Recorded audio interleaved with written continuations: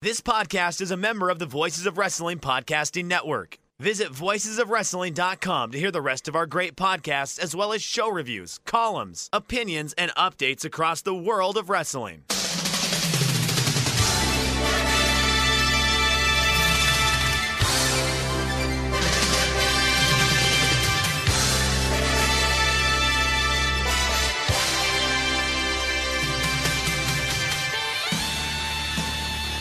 Hello everybody and welcome to the Super J-Cast. I'm Joel Abraham, joined by Damon McDonald. Damon, how was your Christmas? What did you get from Santa? Funny you should ask.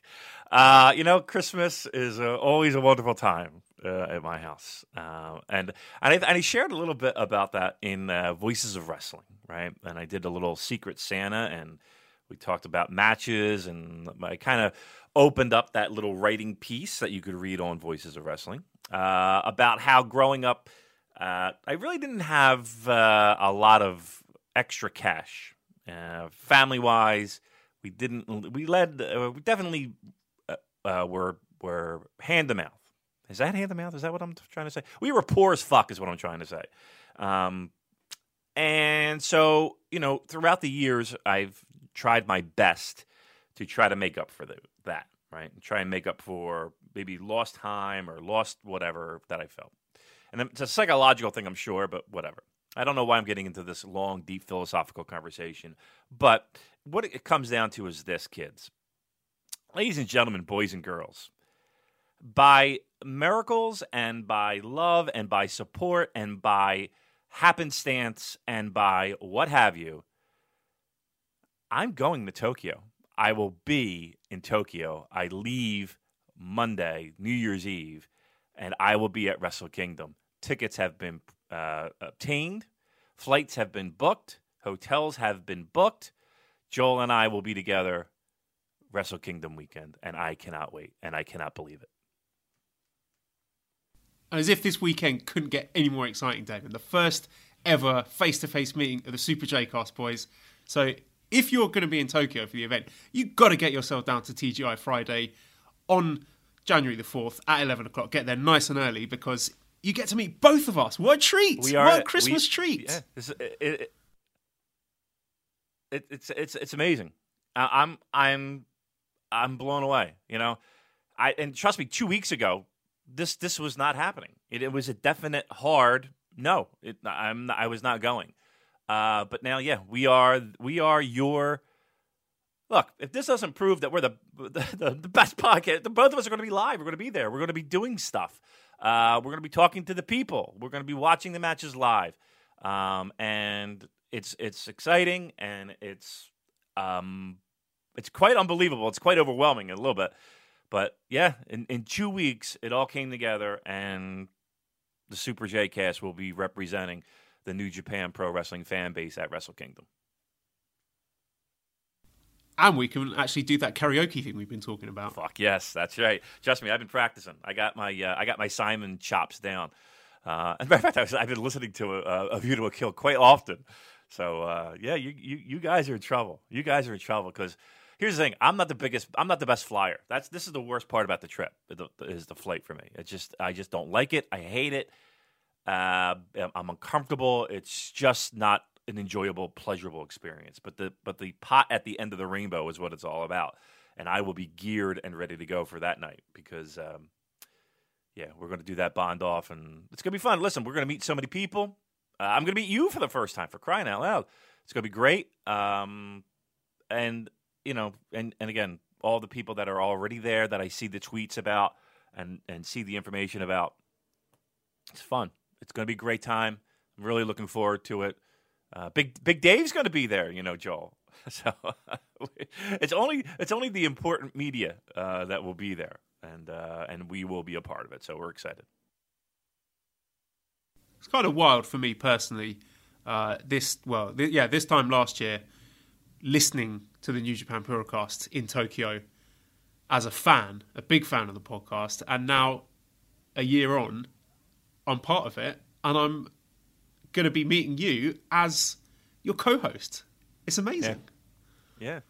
I mean, look, not to get all weepy-eyed, but it's amazing what you've accomplished for this show, and what has been done in this year. So, look, I told you before, I'm super proud of what we've been able to do and how we've been able to grow the show.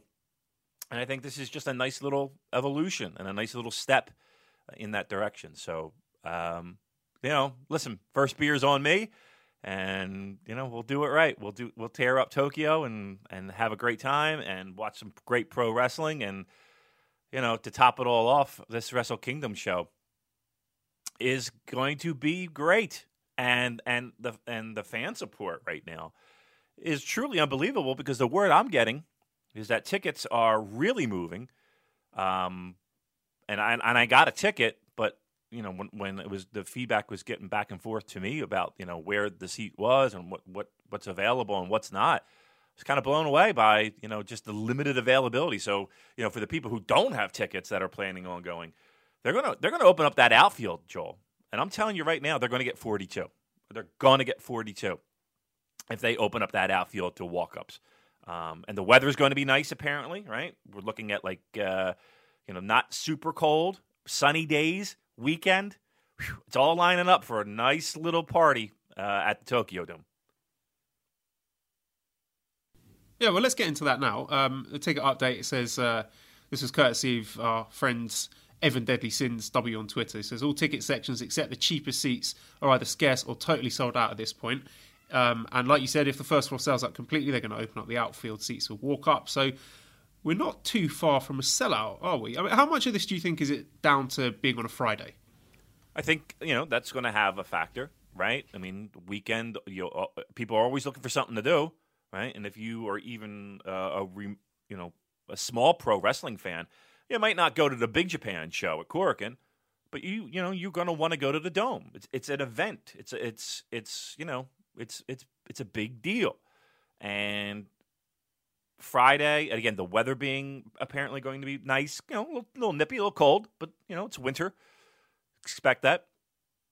It's I think it's a combination of a lot of different things. I think it's one, there are a ton of Western, North American, Australian, British. I mean, the list is long.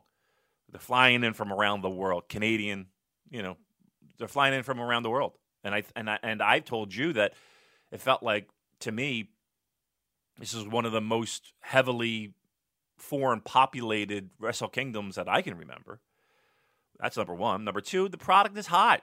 The product is hot. There's a buzz. There's an interest. Three, again, weekend, weather, all these things combining in a perfect storm of, it's going to be, I don't know if it sells out. I don't know because I think what they'll do is they're going to play it by ear a little bit, and they'll just keep opening up sections. If people are still standing in line, I can't imagine them being like, no, we're sold out. But then there's sections in the outfield that are empty. They're going to sell as many tickets. It's a pro wrestling. At the end of the day, it's a pro wrestling company. They want asses in seats. So if barring the stage and the setup and the ring setup and all that stuff, if they can get people in there, they're going to try their best to cram people in there. So I think I'm feeling pretty good about that 42 paid prediction. One other thing I should point out, because you didn't ask me about my Christmas present, Damon, and I'm sorry. I've got a visit from Santa, and I am now the proud owner of a ticket to New Year's Dash, courtesy of a very good friend of the show, Fraser, who we forgot to mention last week when given the roll call of friends of the show. He is one of the best friends of the show. He gave us that excellent interview at the G1. So, Fraser, thank you so much. Because of you and your festive generosity, I'm going to be going to the Dash, and I can't wait. It'll be my first ever trip to Korakuen Hall. Wow, that is great. Yeah, I mean, look, Fraser's the best. Met him like 2 trips ago, and he was awesome. And again, I've told the stories many times about him just kind of sauntering up, and then became part of the crew, and he fit right in like a glove. And he's a good guy. And yeah, that was a really incredibly kind thing for him to do. And Joel, for the first time being at Korakuen Hall, being there at Dash, which should be a really fun show. It's always a fun show. It's packed. Again, I talked a little bit about that exclusivity, if that's the word. How it's, it feels like you're at a special event and you're one of the chosen few to get in the building. Again, I'm still trying to pull some strings. We'll see if we can get in or not. I don't know. If anybody's got an extra ticket, I'm interested. So yeah, it's you're gonna have a blast. That's gonna be fun. So yeah, absolutely great job by Frazier, and we certainly do appreciate it. He's a good guy, and everybody's gonna have fun at Dash. And if I'm not mistaken, if you are in Tokyo, the chain Hub, the British pub chain that's in Tokyo, is broadcasting New Year Dash. So maybe that's an option. Maybe it's you kind of swing out there and grab a couple Guinness and enjoy the show from there. So it's going to be fun all the way around. You're not going to miss out. And if you're in the building, awesome. If not, there's options for you in Tokyo. You might even see my ugly mug on the TV. It's a small place, Karakoan. I think you will. I think we definitely will. Hey, listen, if Kevin Kelly, all I want to be is on a pre-show. You know how he does a little Facebook Live thing or Twitter Live or whatever he does, whatever the cool kids are on now. Is it Instagram? That's all. Just get us on there. That's all I care about. I don't have to be on the show. Just and a shout out would be nice too, if he could. If he'd be so kind. He's awesome. He was really. We're getting a lot of positive feedback about that interview too. So, excellent job by Kevin Kelly. I don't know. We're all in a good mood here. We're all in a good mood here, Joel. This is turning out to be a hell of a week. Everybody's getting and correct me if I'm wrong. Fans of this show and myself, we need to refer to you by doctor, if I'm not mistaken, right? No, not doctor, master. Master, fine by me. Yes. So congratulations to you. I'm the proud owner of a master's in international teaching. So I had my little graduation today. Mally made me a cake. It was wonderful. Well, congratulations to you. Look at this. Everything's turning up roses here, right? I don't know what could possibly go wrong at this point. I don't know. More good news, all David. Right. More good news. Hiroshi Tanahashi has signed a new deal with New Japan, so we can finally put to rest those fears of him signing for NXT. That's true. We are. I don't think there was a huge shock in that, right? Right. I think everybody's pretty comfortable with that one, right? I think it's a safe one. Yes, yeah. I don't think it was in doubt, but still, you never know. You can never say never where WWE are getting their money involved. You might see Tanahashi on the Largo Loop being taught how to look at the hard camera. I'll tell you, I think I don't think that there was any mistake or anything lost in the fact that Tanahashi dressed sharp in his suit just days before Wrestle Kingdom main event. He left no doubt where his allegiance is and where his heart lies and where his pockets are being lined by signing and tweeting out that picture just days before Wrestle Kingdom. I think that might be a little significant, maybe a little what do we say, throwing a little shade on some people. So good on Hiroshi Tanahashi getting his digs in when he can. All right. Well, first thing I wanted to start with is looking at the Shupro Wrestling Grand Prix results. This is basically hardcore wrestling fans in Japan, and these results come courtesy of @TWF87 on Twitter. So let's have a look at these. So as voted for by the readers, the Grand Prix, so this is just basically Wrestler of the Year. We got number 1 is Tanahashi, number 2 is Naito, 3 is Masashi Takeda, 4 Kenny Omega, 5 Okada, 6 Sugiura, 7 was Marufuji, 8 Kento Miyahara, 9 Ibushi, and 10 Shinsuke Nakamura.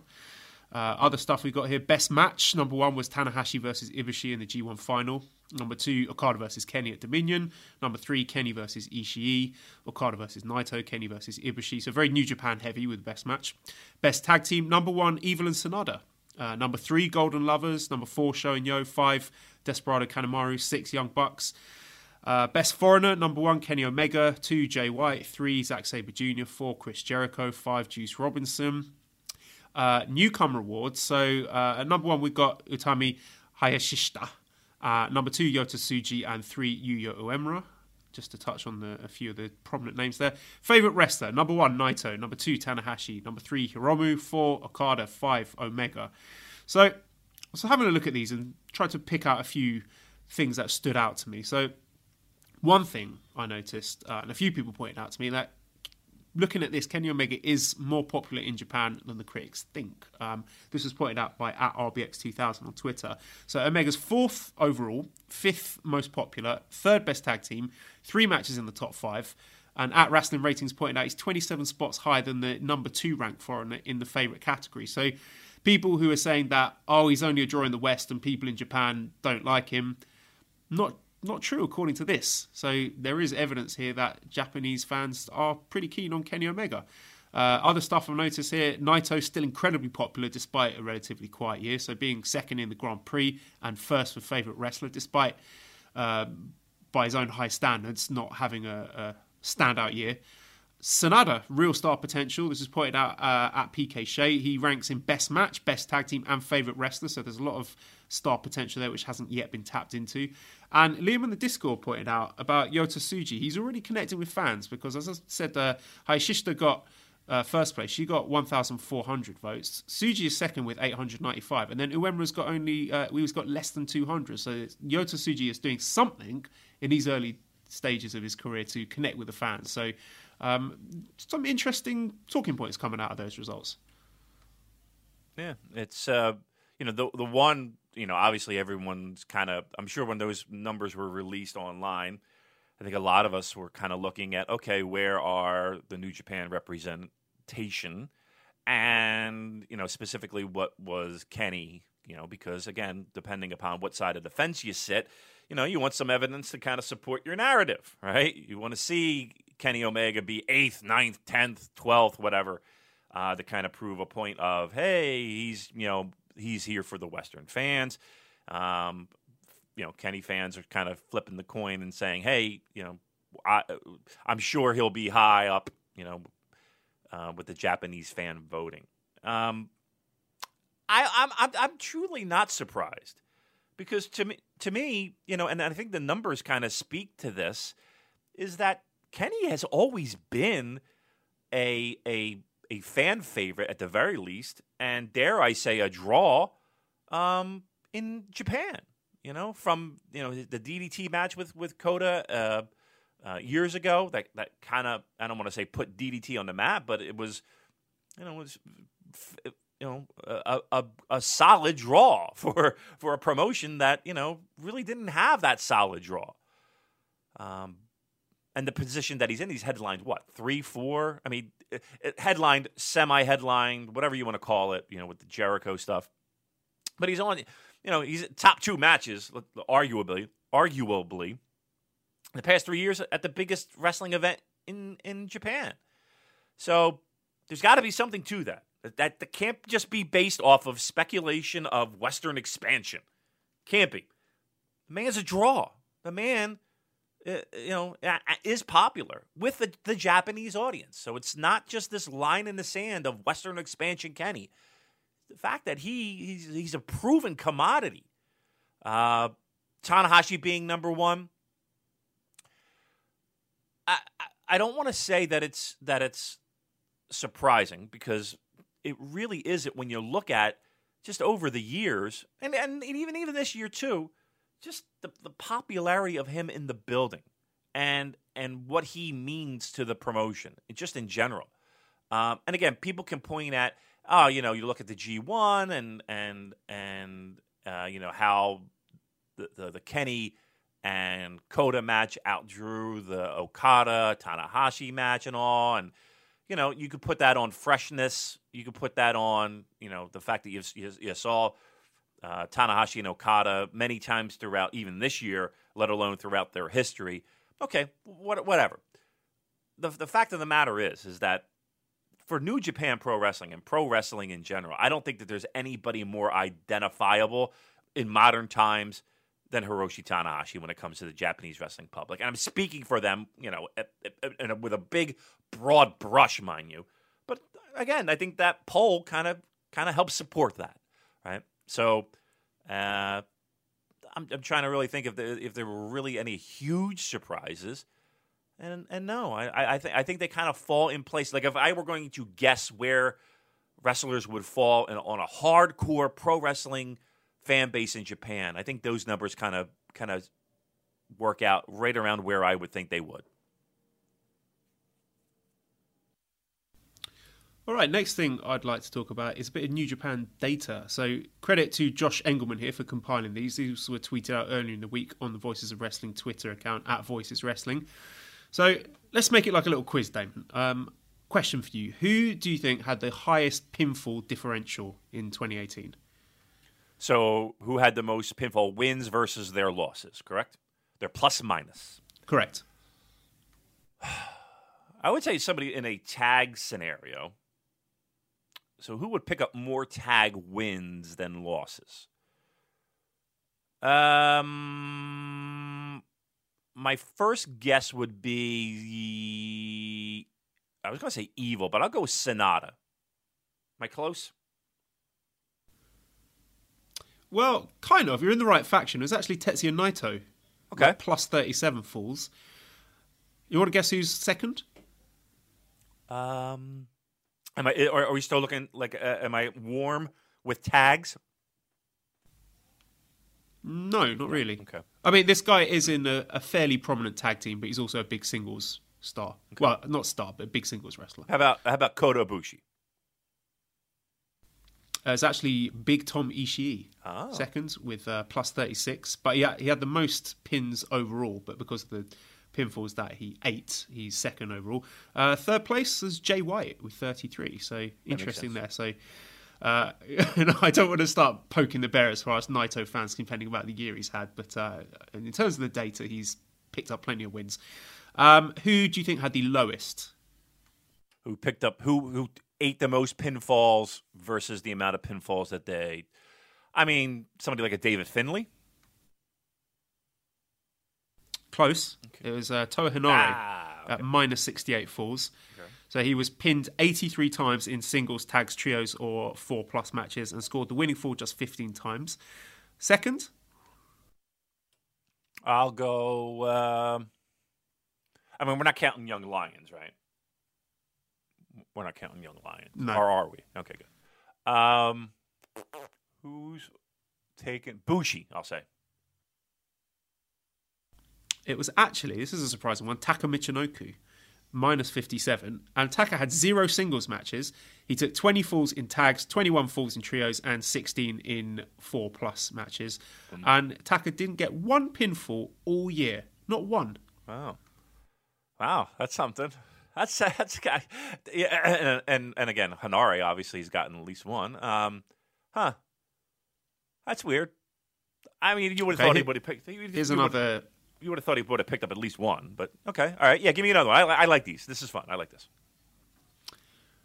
Okay, this is just a little factoid. World-class tag team, Gedo and Jado, failed to work a single match in 2018, breaking a 25-year streak of working at least one 2 versus 2 tag bout together. Huh. Okay. Well, yeah, you didn't really see one half of that team much. You saw them at Wrestle Kingdom. Then you saw them with the Bullet Club turn stuff, or on Okada and Jay White and all that stuff. Yeah. Wow, 20-something years, huh? Wow. Okay. Well, look, they're not afraid. Listen, they're not afraid to out with the old and in with the new. This company at this point. Again, no Liger, no Fale on this show, and I wouldn't say Fale is an old, but there's a couple names on this show that have had old war horses that are not on this Wrestle Kingdom show. So, 27 years. Okay, all right, that's a good fun fact. All right. Yeah, that whole year, like not one match for the entire year. You'd think they might give themselves just one tag match on a Road 2 show just to keep the streak going, but no, very, very selfless people. Okay, here's another one.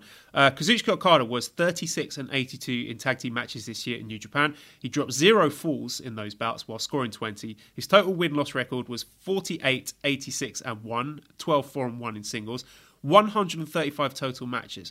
So he came in second for total matches. There was only one wrestler who worked more matches than Okada? So this is just strictly New Japan. This is not co-promoted ones.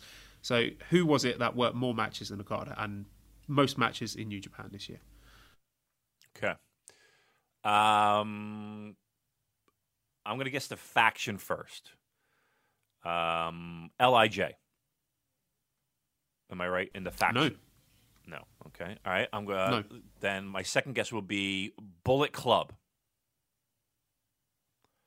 Nope. Oh fuck. Well, I'm screwed. Because I was going to say. Well, it's not going to be, so I'm not going to say that.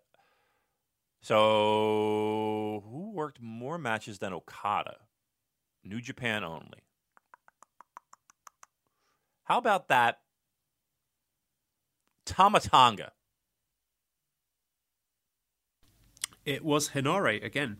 Wow. And Bushi was in third. Bushi's in third. Okay. Yeah, I was going to say Next an one? LIJ member first. Yeah. Okay. Most tag team wins. This team got 33 wins. Who are they? God. No? God? No, it was Ishii and Yano. Fuck. Next one. Most tag team losses. 22 losses. Finley and Juice. No, it was Makabe and Hinare. Hinare's name popping up quite a lot here. You know what? Okay, best tag records. You did mention that he had the most losses, so I'm kind of stupid on this. You basically gave me the final answer. If I just stick Hinare in there, and I that would be the answer to most. All right, I'm dumb. All right, keep going. Okay, tag team with the best tag records with a minimum of 10 matches. Hinare. No, of course. Minimum of 10 matches, best record. All right, well, who got the push this year in New Japan? Let's think about this. Come on. Well, tag team. I'm going to give you. Okay, no, go on. I'll leave you to guess it. Yeah, come on. Let me flesh this out. In a tag scenario, who did we see pick up the most wins? Is it multi-man tag or is it a single tag? I'm going to help you out here because this is an unusual team, and they only had 10 matches. They went 10-0. All right.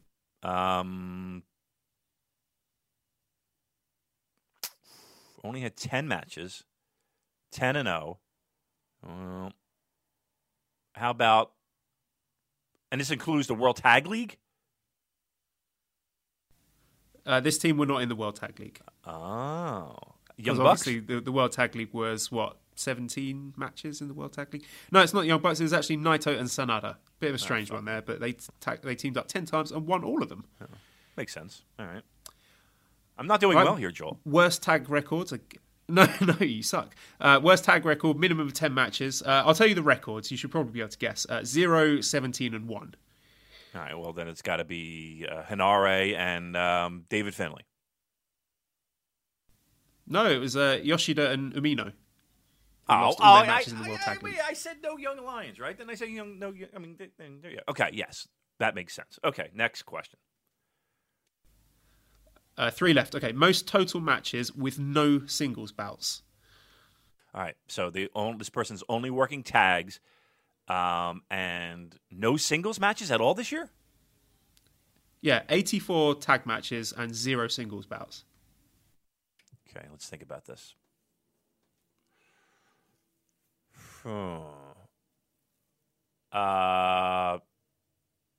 Tongaloa? Yes, spot on. Boom! Nice. No singles matches, huh? Okay. Yeah. I mean, not that I would be clamoring for it, but yes. All right, there's one for Damon. I'll take that one. All right, victory lap. All right, most total tag falls won with 37. All right, so this person picked up the most pinfall wins on his team. Is that correct? Or is it just we're just looking for the team? I think just I don't know actually. I should have researched this more carefully. I'll just copy in the tweet. But the number is 37. Most total tag falls won. I'll say I'll say.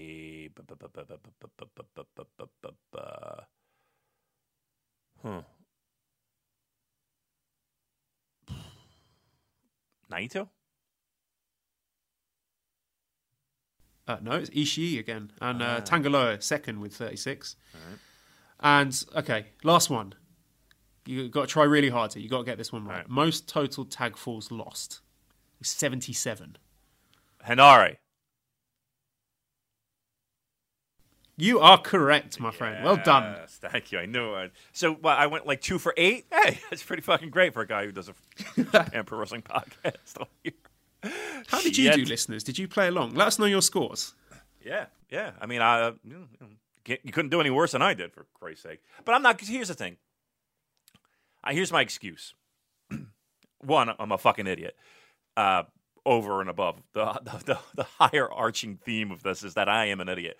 But also, I'm not good at trivia in general. Like, I don't even know what I did yesterday, let alone tell you what happened in March. So I've never been really good at. I have heard the episode of 5-Star Match Game that you were on, and how I fucking blew Kamitachi. Ugh, I'll take that one to my grave. What an embarrassment that was. I started out well, and then I it was the pressure. And Lance is intimidating a little bit. You know what I mean? And it's just like, fuck, I gotta do well. And then I was until that last round. It just totally fell apart. Oh well. All right. Well, there's Trivia Damon, brought to you by Verizon Wireless. All right. Very good. What else we got? Okay, well, let's get straight into it then. The Wrestle Kingdom... Excuse me. The Wrestle Kingdom preview. I'm so excited. I'm literally choking with anticipation, Damon. I've just got one question for you. It's a bit of a silly question, but it popped in my head earlier today. For me, a big part of going to these wrestling shows is the music. I love the music. Big fan of wrestling music. Music of the Mat, Andrew Rich's excellent podcast. Which wrestler's entrance theme are you most looking forward to at Wrestle Kingdom? Which one, when that music hits... goosebumps gonna go on your skin, hair sticking up on the back of your neck, and you're like, fuck yes, it's on now. All right. So again, I love Kushida's theme. I love the starting of the drums, the drum beat. That one gets me amped, right? But 2 entrances that I know will be spectacular. One, Okada, because I think that is just a grand entrance, and that when that music hits, that's going to be great. But then Naito too, that's one thing. Talking about memories and taking stuff to your grave. I'll never forget his entrance last year and the year before. They both were spectacular, and the crowd was amped, and everybody just knew it was energy, and the buzz. The buzz was buzzable, as Kevin Kelly likes to steal from me. So yeah, I would say those 2. Kushida on the undercard, but then Okada and Naito definitely will get just everyone ready to go and amped up. Yeah, I was going to say Naito as well. When that hits, you really get the chills, the crowd pops, the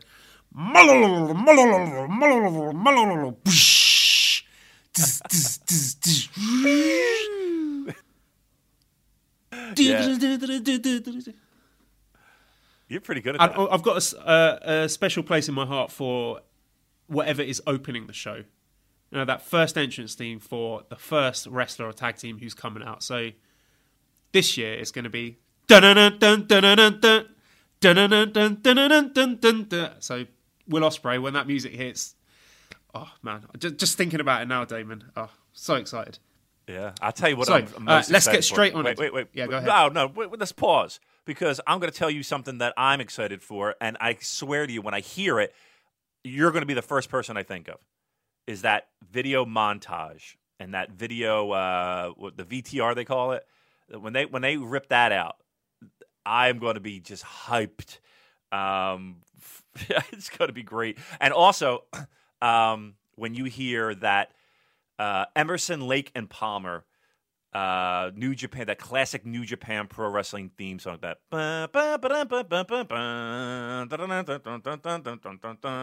when you hear that at the Tokyo Dome and everyone is hyped, that's when you know the shit is on. So at that very moment is when pants will be fucking down at the Tokyo Dome. That's for sure. Okay, let's get straight into it. So we got our pre-show match, the gauntlet match to determine the number one contenders to the Never Openweight 6-man Tag Team Championship. The most violent players, Togi Makabe, Toru Yano, and Ryusuke Taguchi versus Yuji Nagata, Jeff Cobb, and David Finlay versus Chaos Team of Hiroki Goto, Beretta, and Chucky T versus Suzuki-gun, Minoru Suzuki, Lance Archer, and Davey Boy Smith Jr. versus the Elite, Hangman Page, Yujiro Takahashi, and Marty Scurll. So, first of all, again, we talked about this several weeks ago. Sacrificing the Rambo, I think, is a fair trade for getting a brilliant main card with 7 singles matches. I think that's a big, big win. So, of course, yeah, I'm going to miss the Rambo a little bit, but I can't really argue with the decision. My thoughts on this match, I kind of feel that a face team needs to win this in order to challenge GOD at Dash. You can't have 2 heel teams going out at Gorillas at New Year's Dash. I think this Chucky T situation needs to be resolved as well. We got the situation with the Chaos Mole. Who's that going to be? Could it be maybe even someone like Jeff Cobb? Could it be Hinare? I'm still got my money on Beretta. I still think he's going to be the Bullet Club Mole in Chaos. We got Yano and Makabe reunited. Maybe a bit of a faction reshuffle on our hands. So my prediction for this gauntlet match is going to be Goto and Best Friends. And then I think something goes down at New Year's Dash. I agree. And you want to start the card off, again, not officially start off, but, pre-show start off. You want to warm up the crowd. You want to get them, feeling good, feeling positive. And I think, somebody along the lines of a Best Friend and Goto would probably be the best fit for that. Even though I think the Suzuki team would be a fun one to challenge the next night at Dash. But yeah, I'll stay within your camp and go Goto and Best Friends to challenge. I like the idea of the gauntlet as opposed to the Rumble, to be honest with you. I think this just has a little bit more flavor and a little bit more stakes involved. They have in the past with the Rumble had the winner of that match challenge later on in the year, early in the year. For an Intercontinental or maybe even a Never or something along those lines. So, yes, they could have done it, but I'm perfectly fine and content with this kind of, again, setting the tone. It'll be fast-paced. It'll be 10 pounds of shit in a 5-pound bag, but everybody will get their stuff in. It'll be, just craziness. But, yeah, I think a face team will win and challenge at Dash. So that's a good way to start the show. All right, if you're booking this, Damon, and you have to decide which team or which wrestler is going out first, the first man out at Wrestle Kingdom 13, the first music to hit, who are you picking out of those 15 that's going to get the biggest pop from the crowd? Suzuki, right? He's not coming out no fucking generic music. He's coming out to his music. You want to get everybody singing along. You want to get everybody clapping. Have that be the first one to come out and set a tone for the evening. Yep, I'm going Suzuki-gun. Okay, so our first match for the main show, singles match for the Never Openweight Championship. Kota Ibushi, the champion, defending against Will Ospreay. Now, build for this has been a little bit clunky, but this is something that's actually been on the cards all the way back since September, where we had Golden Lovers versus Ishii and Ospreay at a Krakowan show. This match is going to be bananas. It could easily end up as match of the night. And as far as the outcome goes, it's very hard to predict because both guys as Never champion make sense to me. But I feel Ibushi should have bigger fish to fry in 2019. Hopefully, we might get a little Golden Lovers tag title push. Maybe Ibushi has a New Japan Cup run, or maybe even a Madison Square Garden title shot against his fellow Golden Lover, Kenny Omega. And I think this title is a good way to establish Will Ospreay at heavyweight. So I'm picking Ospreay here. Yeah, I'm torn. Well, here's the thing. I'll go with the definites first. One. To start off a show, I mean, I'm really hard pressed to think of a show where the potential first match is such a sweet and sexy matchup on paper. I mean, usually you'll get juniors, and there have been big shows where big names and big talented guys are first to again set that tone. this stands up there. This stands out to me of being two guys who are at arguably their peak when it comes to their pro wrestling abilities to open a show. And again, it is this. I feel like this is a springboard for Will and his heavyweight, his venture into the heavyweight ranks. I think Ibushi's is already established. He doesn't need a title, whereas I don't necessarily feel Will needs a title, but it certainly does help him more than say Ibushi. I'm in for Will. I'm in for a great match. I'm in for an outstanding opener. And yeah, a pro wrestling locker room is a very competitive space. And you know that those two guys are going to want to go out there and just blow the fucking roof off the joint and set that tone and have everyone just compare their match to what they saw open up the show. So, again, we talked to Kevin Kelly about it and time, and it doesn't sound like anybody's being held back. This has the makings of being just one of those most spectacular matches of the night, and what a way to open up. I'm going Will taking the Never title. Next match, three-way tag team match for the IWGP Junior Heavyweight Tag Team Championship. The champions Suzuki-gun, Yoshinobu Kanemaru and El Desperado versus Roppongi 3K, Sho and Yo versus Los Ingobernables de Japón, Bushi and Shingo Takagi. So let's put aside the very bad and very stupid way we arrived at this match and the fact that it rendered that Super Junior Tag League obsolete. Let's forget that. The first iteration of this match was very, very good. This should be good too, if it has enough time. And let's also give Suzuki-gun credit for the title run itself. I think this is going to be 304 days by the time Wrestle Kingdom comes around. And that's not too far off the record, which is Shinjiro Otani and Tatsuhito Takaiwa in 1999 to 2000, which is 348 days. So there is a chance that Suzuki-gun might sneak the win again.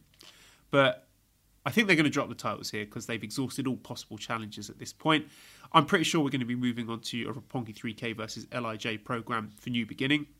I like the idea of Roppongi 3K's redemption coming full circle and them getting their first Wrestle Kingdom win, but also I like the possibility of an LIJ roll call with lots of belts. But I'm going to go with Roppongi 3K here with Sho pinning Kanemaru.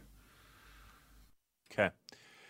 Here's when I go through shows like this, I always try to say, okay, how many title changes am I going to watch? How many are we going to see? So, if in fact that's the case, now we're looking at back-to-back title changes on the show to open a show, and that's impressive, right, to say the least. And that's why I'm kind of leaning toward a successful title defense here. I feel like, it's odd to see back-to-back title changes. Maybe not so much earlier in the show, but back-to-back. I think they have had a good run, and I think that I think Desperado and Kanemaru are an anchor, a solid rock, and I think that LIJ. I think Shingo.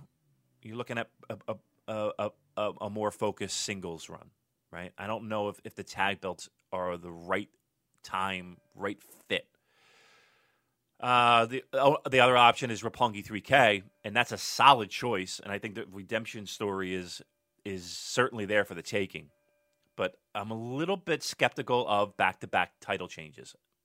So I'm going to say successful title defense for the juniors, Kanemaru, Desperado successfully defend. Also, I just want to point out that there's a very good preview of Wrestle Kingdom up on the Voices of Wrestling website, and that excellent data about the junior tag team champions and the records and all that was John Carroll, Wrestling Omakase host, and we will be appearing on their show. I think that's going to drop sometime next week. David and I are both on that, so make sure you give that a listen as well. We had a lot of fun recording that. Yep, that was fun. It was long. We were there. Seems like we were recording for like 3 hours. We did the entire year, thus a year in review. But it was fun. We had some great guests. I think Evan Deadly Sins was there. Of course, John Carroll, myself, Joel. August Baker. Yep. So, yeah, it was a nice round table. Lots of interesting discussion, lots of interesting points, and lots of interesting viewpoints.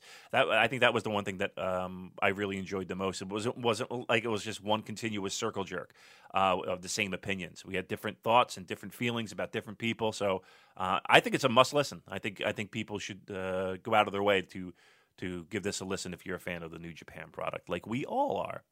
All right, so we're 2 matches down. I'm saying 1-for-1 on the title changes. Joel's going 2-0. What's the third match on the show here?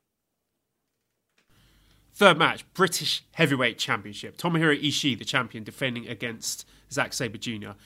I'm interested in this one to see how much time they get. It's probably not going to be a great deal, but we all know Ishii can squeeze an absolute banger into less than 15 minutes. I was going back and watching his G1 match that he had with Shibata. I think that was back in 2013, which I gifted to someone for the Voices Wrestling Secret Santa. So we know that they can put on a brilliant match in a short space of time. Hopefully they don't get shorted too much. But this is going to be good either way. It makes sense for Rev Pro to put the belt back on Zack Sabre Jr. So again, I'm going for another title change here. I say the Socialist Submission Master, the Windy Man, is going to bring the gold back home to Blighty, where it belongs, Damon, and become the rightful champion of the British. All hail. All in. Pardon the pro wrestling pun. Yes, here's the thing. I know people are worried about time, and I know people are worried about giving them these 2 guys. I'm telling you what, you give them 3 minutes, and I think it would be just captivating, and will hook you right in. They're pros. If you give them 10, it'll be great. Trust me on this one. I'm looking forward to this match. Top 3 for me. I think this will be great. And how about Rev Pro? Rev Pro getting a nice spotlight match here for their world title, and I couldn't be more excited. Well deserved. Yes, I do think that Zach will retain, and I do think it will be great. And I feel like we could say this for all these matches, right? I mean, they've really tightened up this show. They've really buttoned it up nicely. This is guys. This is the third match we're talking about, and we talked about 2 matches where our heads are exploding, where we can't believe this is the third match. Ishii and Zack Sabre Jr. Come on, people. Oh, my goodness gracious. This is going to be good. Zach wins, picks up the title, and as you say, he's the people's champion of Britain, and who could be happier than you? So go with Zach.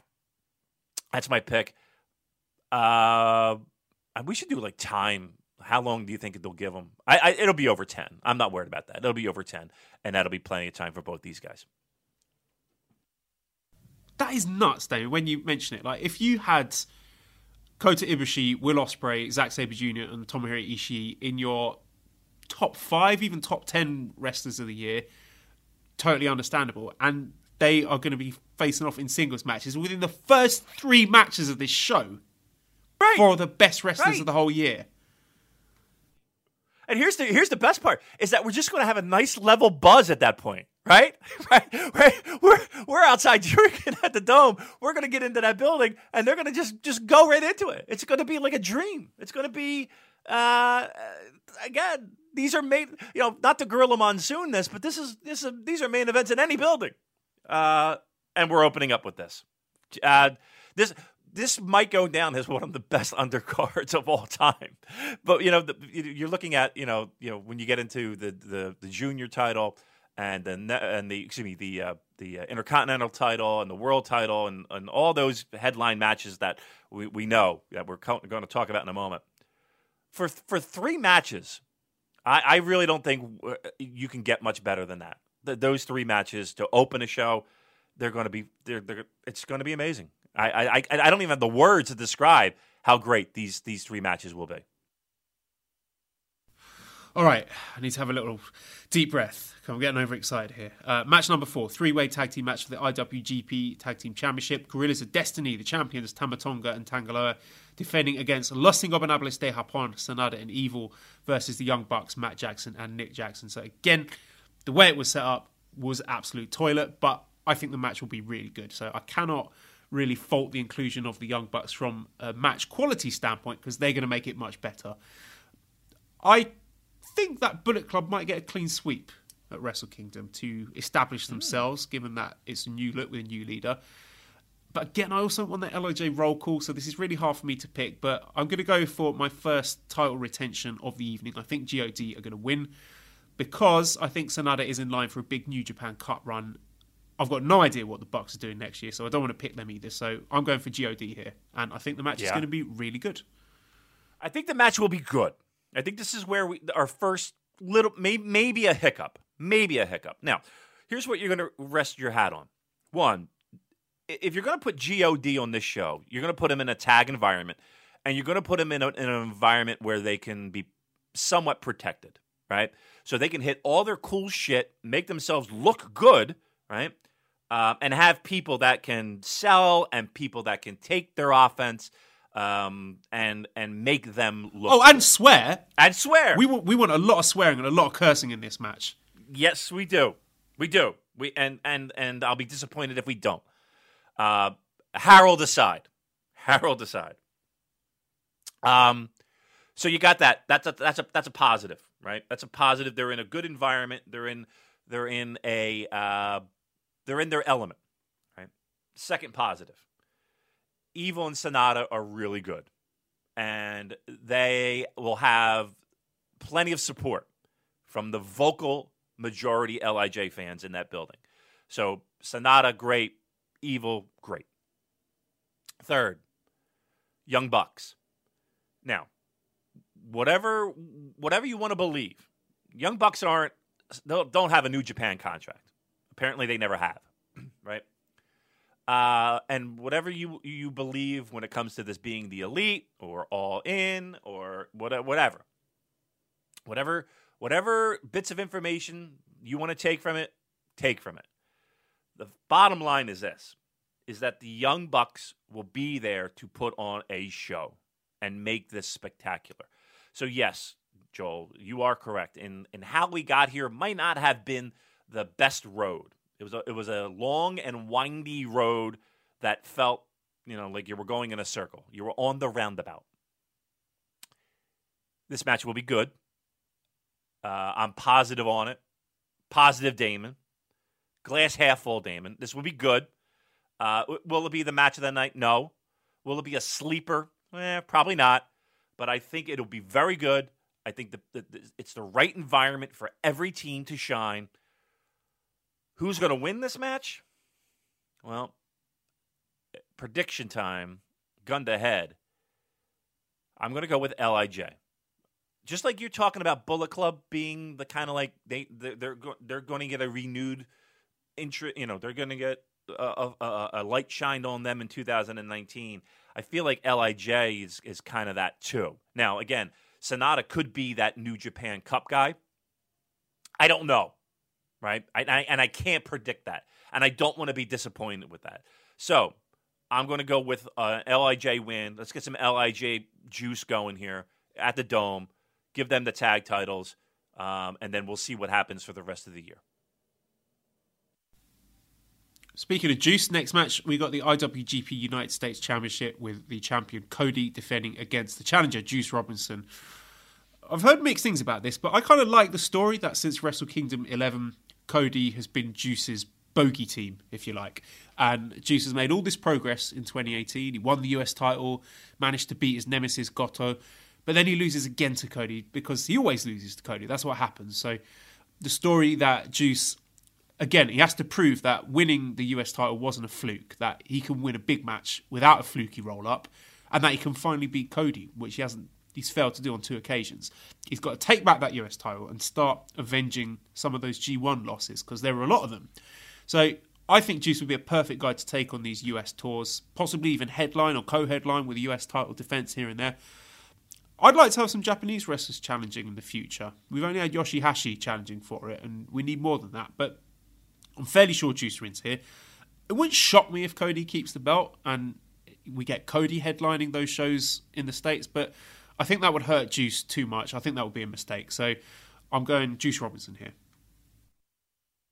Yeah, I think if we're looking for a feel-good moment for Wrestle Kingdom, this might be the one you're looking for.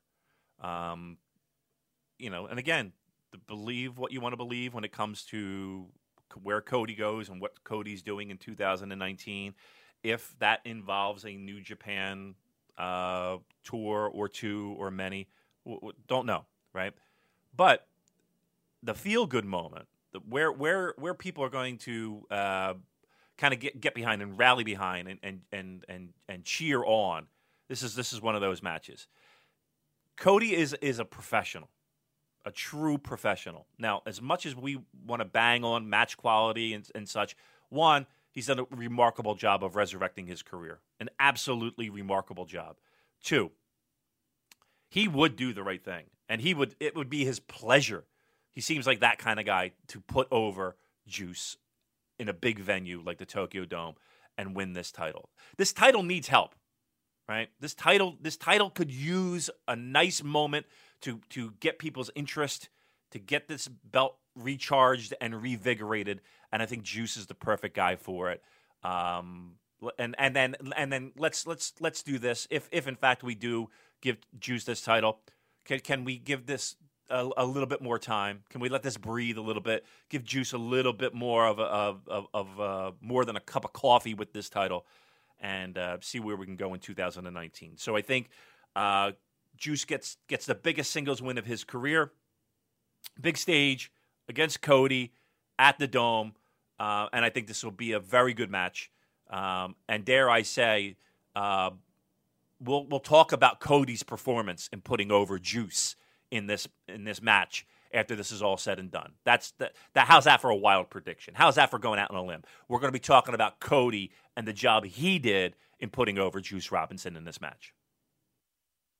Yeah, I was going to ask you, what do you think, snowflakes-wise, what is the floor and what's the ceiling for this match? So you obviously don't think we're going to get the appearance of Cody 3 stars here.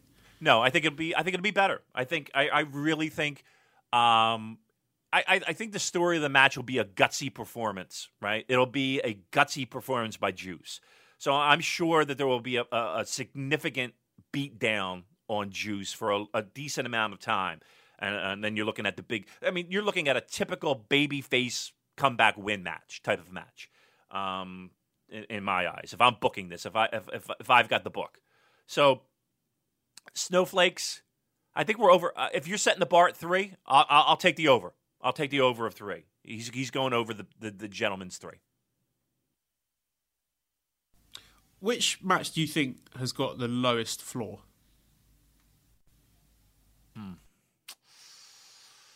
So far, of the ones that we talked about so far, probably the tag. And when I say lowest, I mean I would set that bar at a 3. I don't think there's a match right now that's going to go below 3, as we have right now. And I'll tell you right now, I think, and I hate to do this, and I hate to set such high expectations. Will and Coda, I'm setting that bar at 4. I'm setting it right at 4. Opening match, right out of gate, you beat 4. The juniors, I'll set it at 3, and I think it will beat it. Ishii and Zach, I'm going to be truthful. I'm setting it at 4. I know I might be out of my mind. They might not have the time to do it. I'm setting it at 4. That might be crazy expectations. I'm setting that at 4. Tag, 3.5, 3. I'll say 3. And I'll say Cody and Juice. I'll set it 3. And I'm going over on every one of them. I'm going over on every one of them so far. Yeah, they've got a very high standards to live up to based on Wrestle Kingdom 12's undercard, which was superb. If I had to give you what I think the star rating would be, like my personal star rating for those matches based on what my expectations are, Will and Ibushi, My expectations are very high. I mean, 4.25, is that being too high? I think 4.25. I'm going 4.25. Junior tag. I see it's going to be really fast, really entertaining. I think 3.75 for that. Zach and Ishii 4. I think that's going to be a very good, very solid 4. The heavyweight tag, again, I'm high on it, Damon. I think it's going to be really good. Again, I'm sticking that at, I'm going to say 4 stars as well. Wow. It's when the Bucks are involved. Bucks and Evil and Sonado had great chemistry. Bucks and God had a really good match, I think. But the Bucks are the glue that should be holding this together. And 3.75, 4 stars. I'm going 4 stars for that one. And Juice and Cody, that is the match I'm most apprehensive about in terms of match quality. I could see that one going around 3.5. But if Cody has got his working boots on, then it could be higher than that. But I would say 3.5 for that. Yeah, and I think the crowd will play a large factor in that. Like, if they can get the crowd to rally behind Juice, that could up that bar. But again, look at the expectations that we have going into this. Those are some high expectations for the undercard. For the undercard. Just saying. All right. What's next? IWGP Junior Heavyweight Championship champion Kushida versus Taiji Ishimori. I am going to stick with my prediction here of Bullet Club sweep. So I think Ishimori wins. I'm sure it's going to be a great match, and despite the pretty lackluster build, we've had Ishimori saying "fuck 'em," and that's about it. Kushida went to visit some otters. I don't know if that was related to the build of this match. I don't think it was. But Ishimori, he always delivers in big single spots, as does Kushida. So I think even if you don't believe the rumours that Kushi might be leaving and going to new pastures, then I think he's gone through the entire junior division already. It's a bit of a stale championship with this placeholder reign, so Ishimori would freshen things up nicely. The division needs a bit of a reshuffle, especially if we've got Ospreay seemingly moving to heavyweight. So I think Ishimori wins, establishes himself as a dominant champion. Maybe we get some fresh challenges in there, maybe a Sho or a Yo at some point. Maybe Shingo has a crack, and then hopefully Hiromu, please God, comes back soon to challenge. You figure this was probably, and again, it's hard to speculate and look into the crystal ball in March, April, May. But this, to me, correct me if I'm wrong, would be a Hiromu spot, right? So whether it be Hiromu versus Kushida or Hiromu defending the title against somebody else, but you'd have to think that Ishimori was going to be in the mix, the way that he debuted and the hype that was surrounding him coming in, and what the fire had cooled off a bit later in the year. And again, the build to this wasn't really tremendous, but you had to think that this was his coming out party. This was the show that Ishimori was going to kind of take the junior scene. That I still think that's the case, right?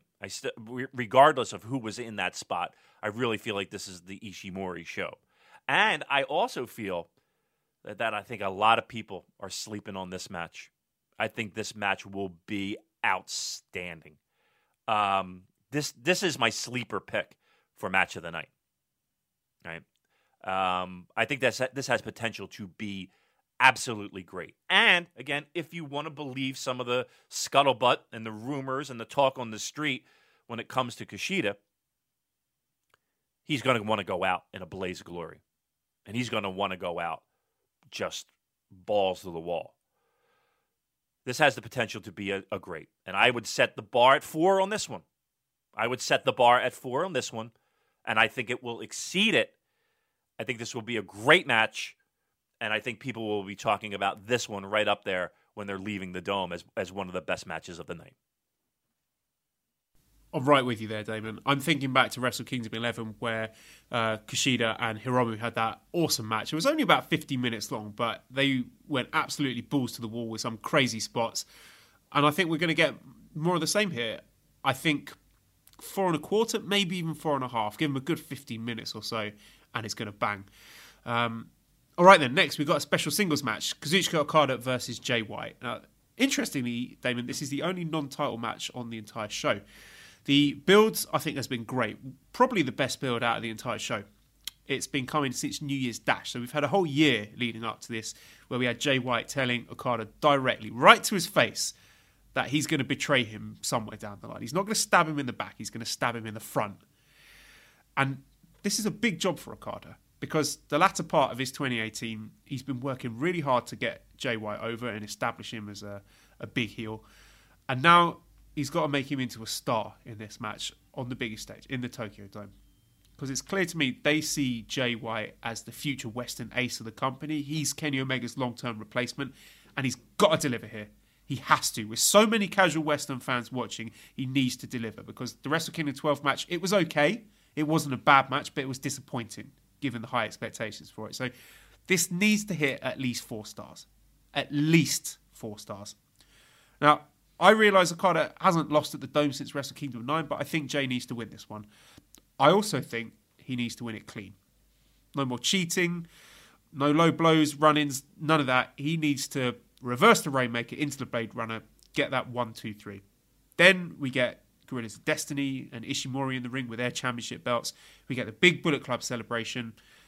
And I think a big singles title challenge coming soon for Switchblade, possibly a New Beginning. Yeah. It's a year build, right? And you said it since, Wrestle Kingdom last year and New Year Dash, we've watched Jay White become a focal point of this company and this promotion.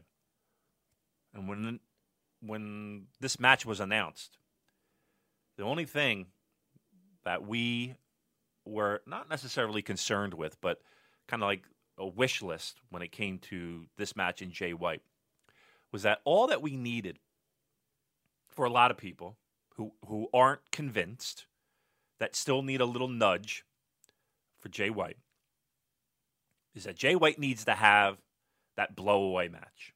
And he needs to have that match that has people talking and remembering and saying, hey, if you didn't see Wrestle Kingdom, you got to see this match. You got to see this match. That's the only thing that's missing right now off the resume of Jay White. Yes, we complain a lot about some of the booking New Japan does, but truth be told, this is classic pro wrestling. Classic pro wrestling. Jay White does need to win, right? And it would mean more to Jay White to get the win than it would Okada. It's important, and I think it will happen. I think Jay White does get the win. Now, how that happens is important too, and I agree with you 100%. It would be best that it is clean, it is competitive, but clean. Decisive. No doubts about it. That Jay White got the win. He needs that to kind of continue on with the Jay White story. Okada can get the win back. That's not a problem. No worries there. This stage, we need a big match. We need to set a bar at 4. They need to go. Jay White's got to get this win. Now, if he doesn't, which would not surprise me, I'm not going to lie, it wouldn't surprise me to see Okada walk away with the win.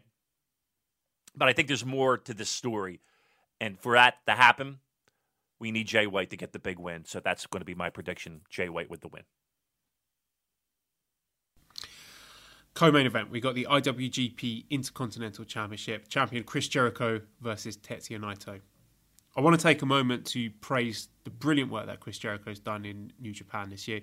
He's reinventing himself yet again, putting on matches far above general expectations, far above my own expectations, and bringing in a ton of Western interest in the product. As for Naito, I'm certain, absolutely certain, he's going to have a very successful 2019. I can't see him losing another big match, especially not at the Tokyo Dome again. But the problem here for me, Damon, is the Intercontinental title. That's the albatross around Naito's neck.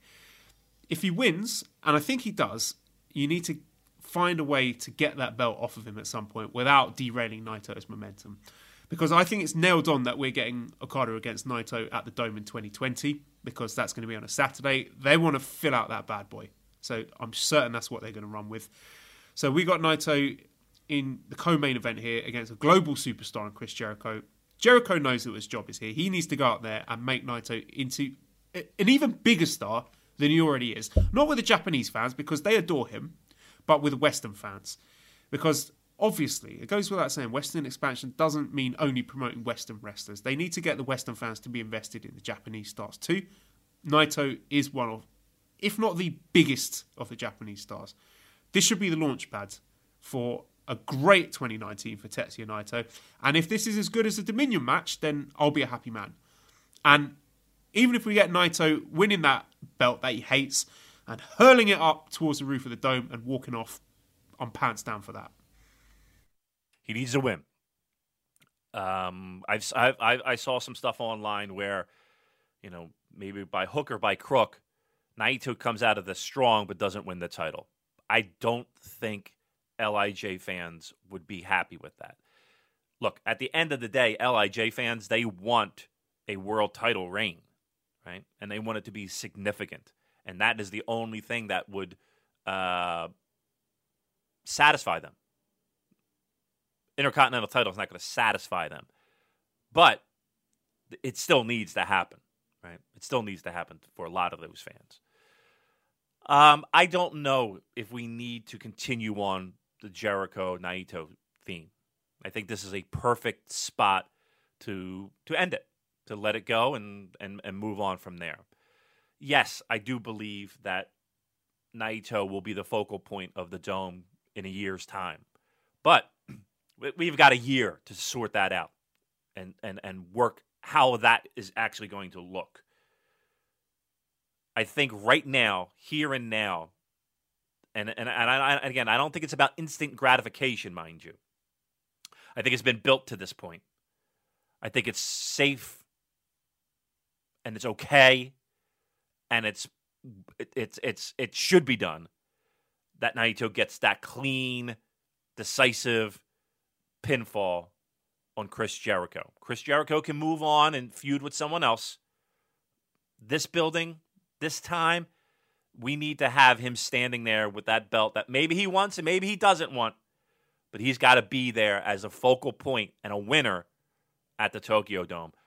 Or I think there might be that stigma of when patience is very thin for LIJ fans, and there's many of them, very thin.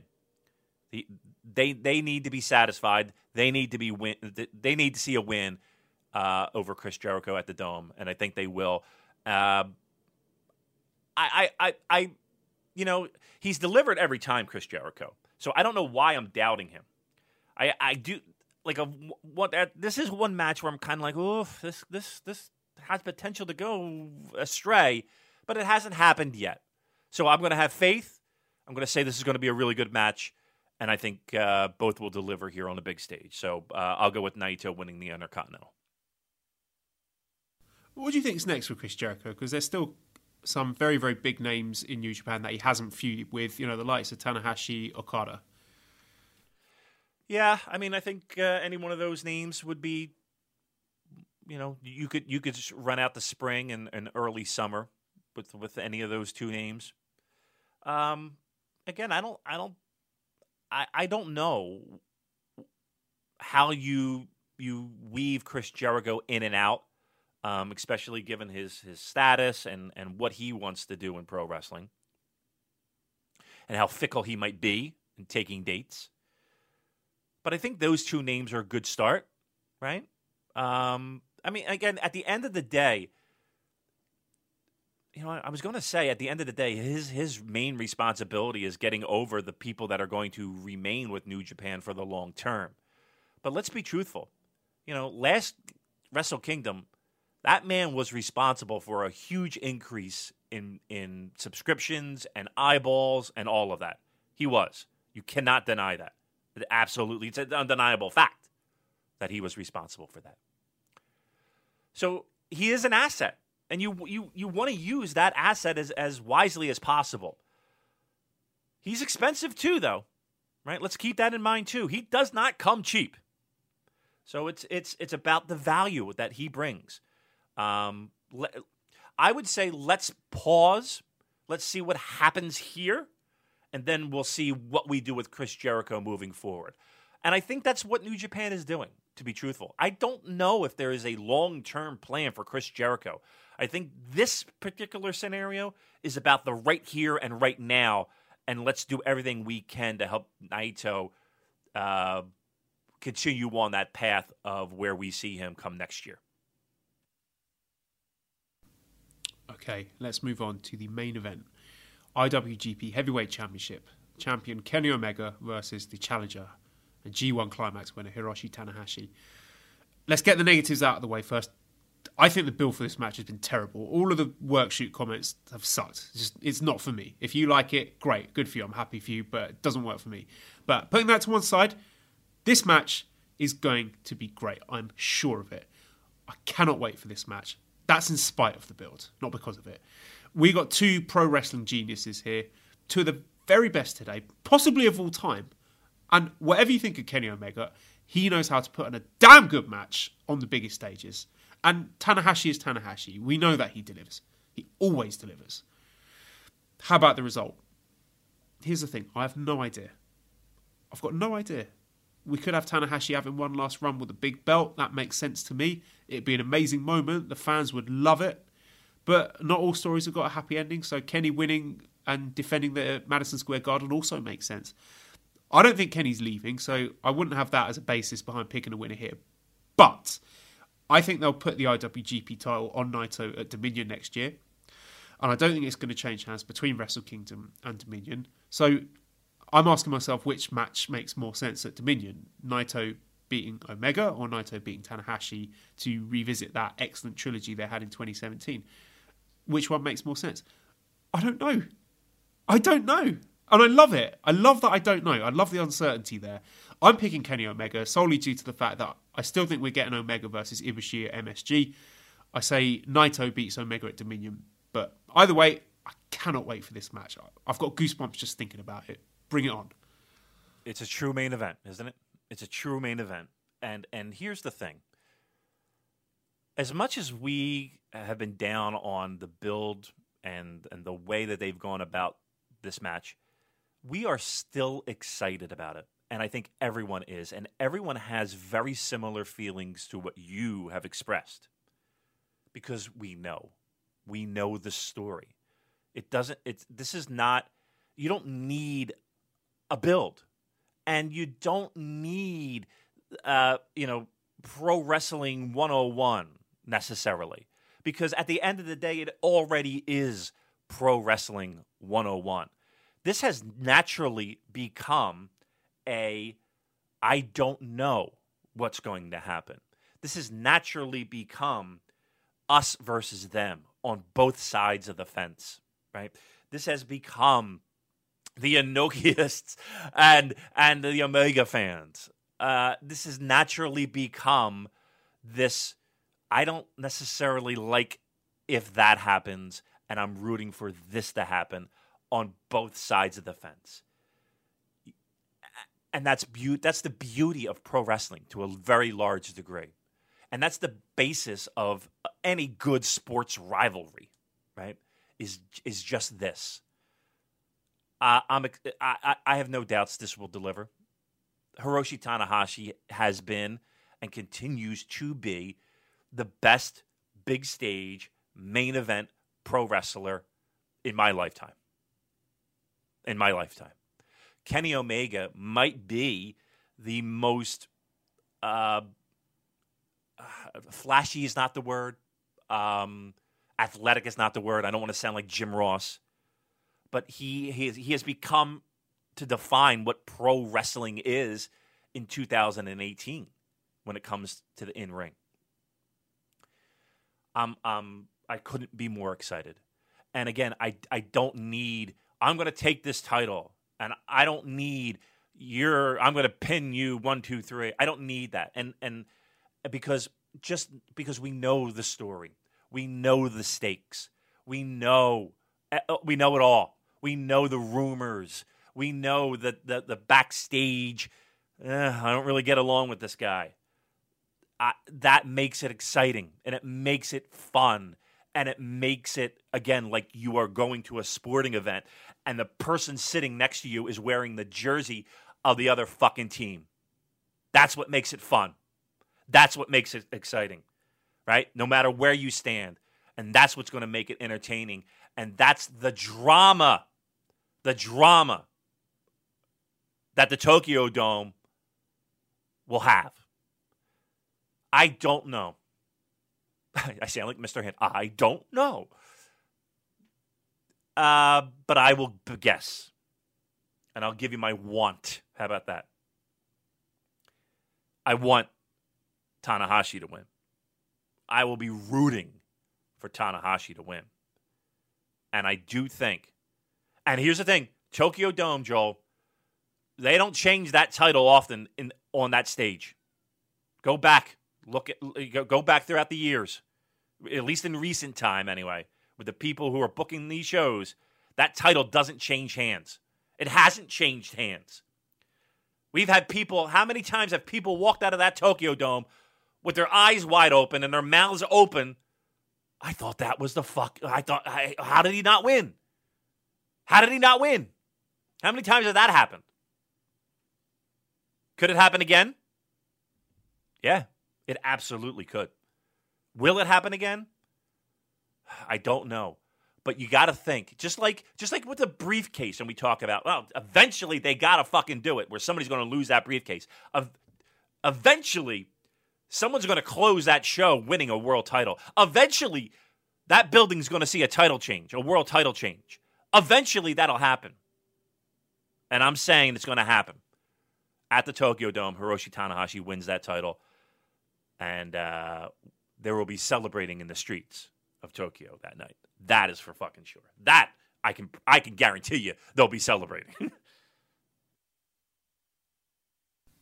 I've just suddenly got a mental image of a very drunk me trying to do a high fly flow onto my hotel bed at like 3 a.m. on January 5th. Well, as long as I'm not underneath it, that's all I care about. Don't do that to me. But I mean, seriously, you go down that show, and we just did. If you're not hyped for a show like this, then I don't know what to tell you. I really don't. If you're not at home, staying up late, doing what you got to do, the cups of coffee, the Red Bulls, the Monsters, whatever you need.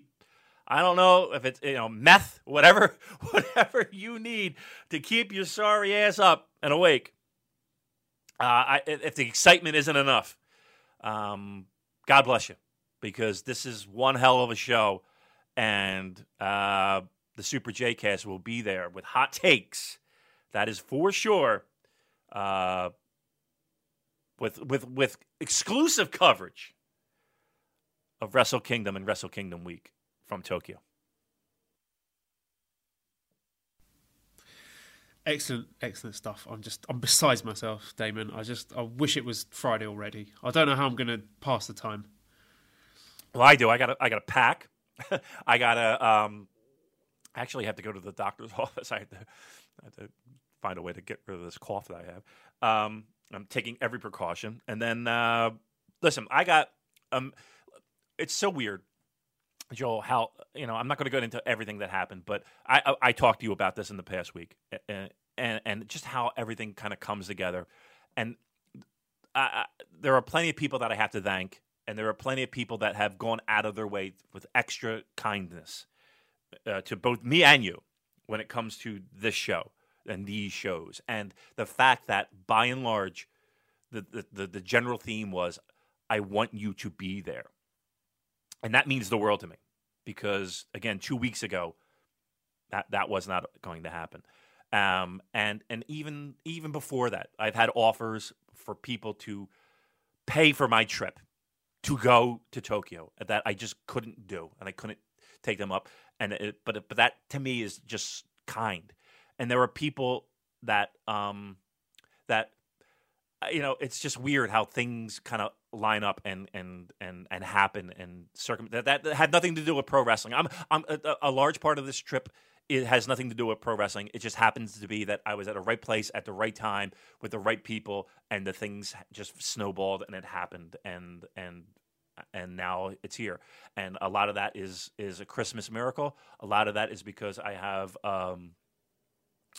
people that care, and I appreciate that. So from the bottom of my heart, and the people know who they are, thank you again, because this is going to be a great week, and it really means the world to me. So thanks again.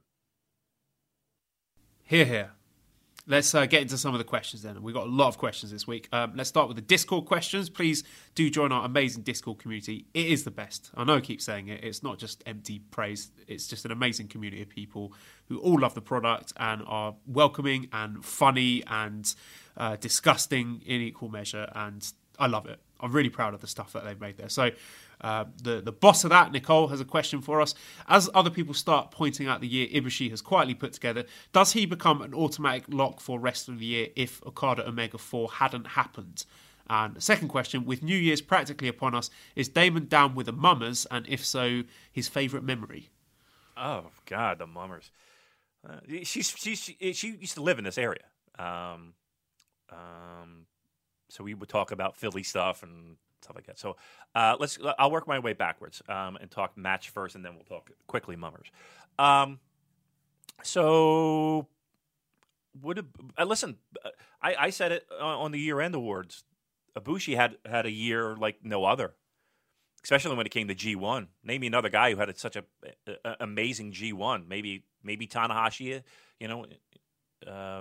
when he was physically able to. Maybe that's a name.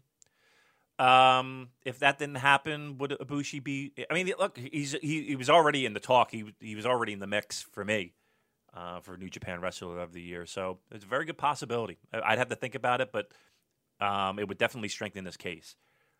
Mummers, I don't know if you're familiar with the Mummers, Joel. Mummers are a New Year's tradition here in Philadelphia. It's a big parade they have every year. String bands, you're familiar with like the banjos and the saxophones and the big costumes and stuff. It's a big parade. It's probably bigger when I was a kid. It's kind of died down a little bit. But it's an all-day parade. Do I have any? I didn't go as a kid.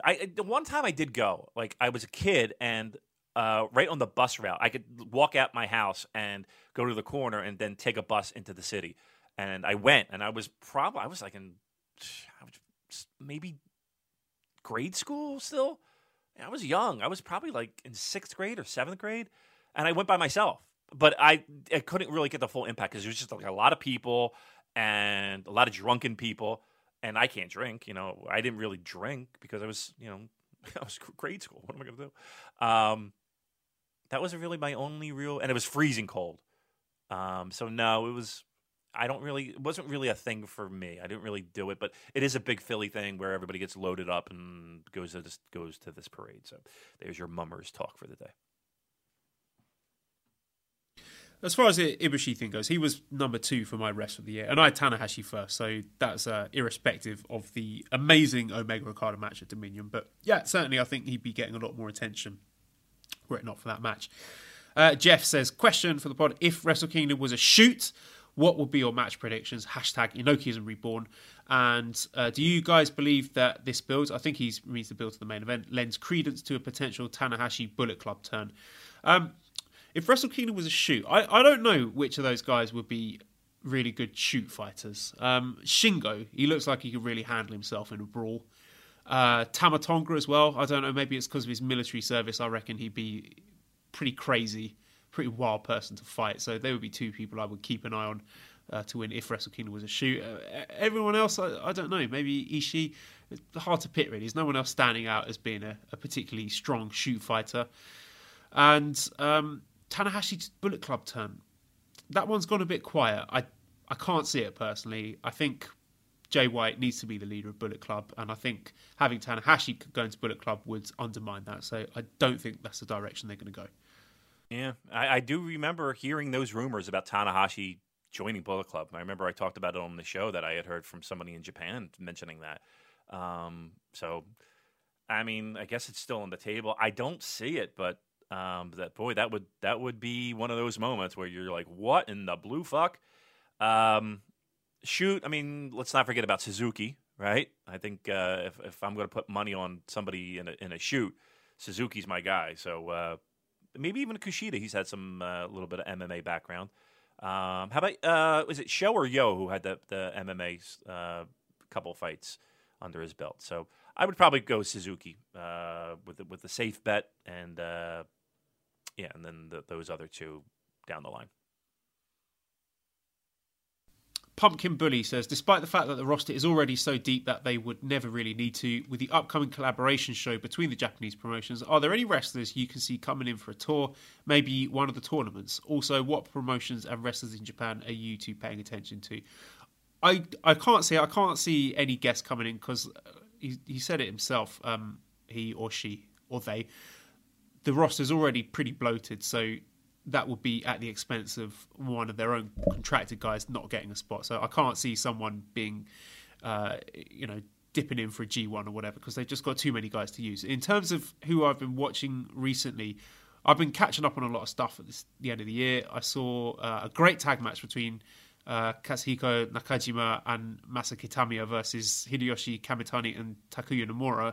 That was from the Power Hall match, Power Hall show earlier in the year. Takashi Sugiura versus Go Shiozaki, that was really good. Sugiura versus Nakajima was also brilliant. I've been watching a lot of OWE, actually, the Oriental Wrestling Entertainment. A lot of fun stuff on there with Shima and T-Hawk and a lot of Chinese acrobats there. I enjoyed Shotaro Ashino versus Manabu Soya from Wrestle 1. I saw a very good 8-man tag match from DDT, Maji Manji 18. That was All Out versus Strong Hearts. Zeus versus Kento Miyahara was excellent. Pac versus Yoshino. Some other Dragon Gate stuff has been really good. What about yourself, Damon? Have you been watching anything else in Japan? Yeah, so that Kento Miyahara match was very good. You sent me a lot of stuff, and sometimes it's hard for me to kind of just sit and watch and get all that. But keep your eye out for. I'll say this. Here's going to be my prediction for 2019. Keep an eye on that Noah. They look to be doing some pretty hot stuff. So check that. Have you watched a lot of the Pac stuff on Dragon Gate? I haven't watched a lot of it. I'm looking for some feedback on that. How's that doing?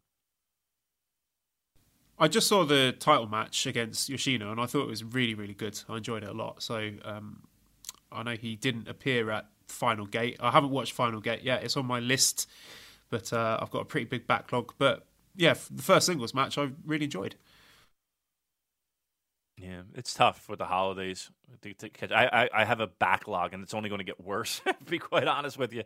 So, that's a good list that you rattled up there. And a lot of those matches you sent to me, and they're on the must-watch list. So after we get back, that's going to be the focus, that's for sure. Moving away from Japan, Damon, did you ever watch the Walter versus Jordan Devlin match from OTT? No, I have not watched that. That is on the list. How was that? Walter is getting a lot of buzz for wrestler of, or at least most outstanding wrestler of the year. Him, Ospreay, I think are deserving. Again, maybe not wrestler of the year, but yeah. I mean, how was that? Was that good? I feel like I haven't watched shit, but it was absolutely fucking great. Damon, you've got to watch this. It's free. It's on YouTube. You've got to watch the whole thing start to finish, the pre-match videos. It feels like you're watching a big, like a real sports match, like a big-time fight.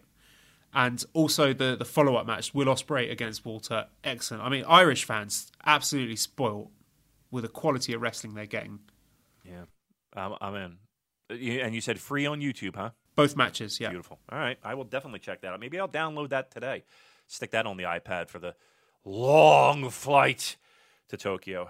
Okay, I'm in. I'm in on that. Okay, 1 for 1 bite. Who is the next class of New Japan dads? For the sake of an outline, pick 4 heavyweights and 2 juniors. Well, I mean, I think Tanahashi's on that list of next round of dads, right? He played one in a movie, right? What is that? Makabe is on that list. I wouldn't be surprised if he's already considered one, but yeah, he's on that list.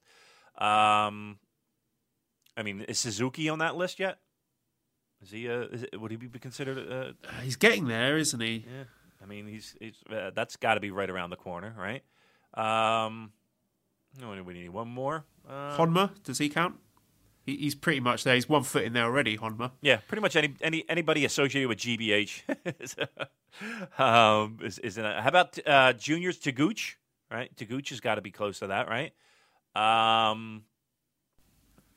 Liger, of course, but I think he's already considered the junior dad.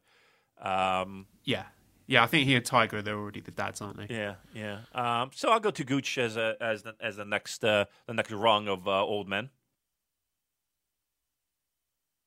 Okay, Vase Collector 420. I don't know what this means. Is Ishii the Joe Flacco of NJPW? Am I pronouncing that correctly? Joe Flacco. Oh, wow.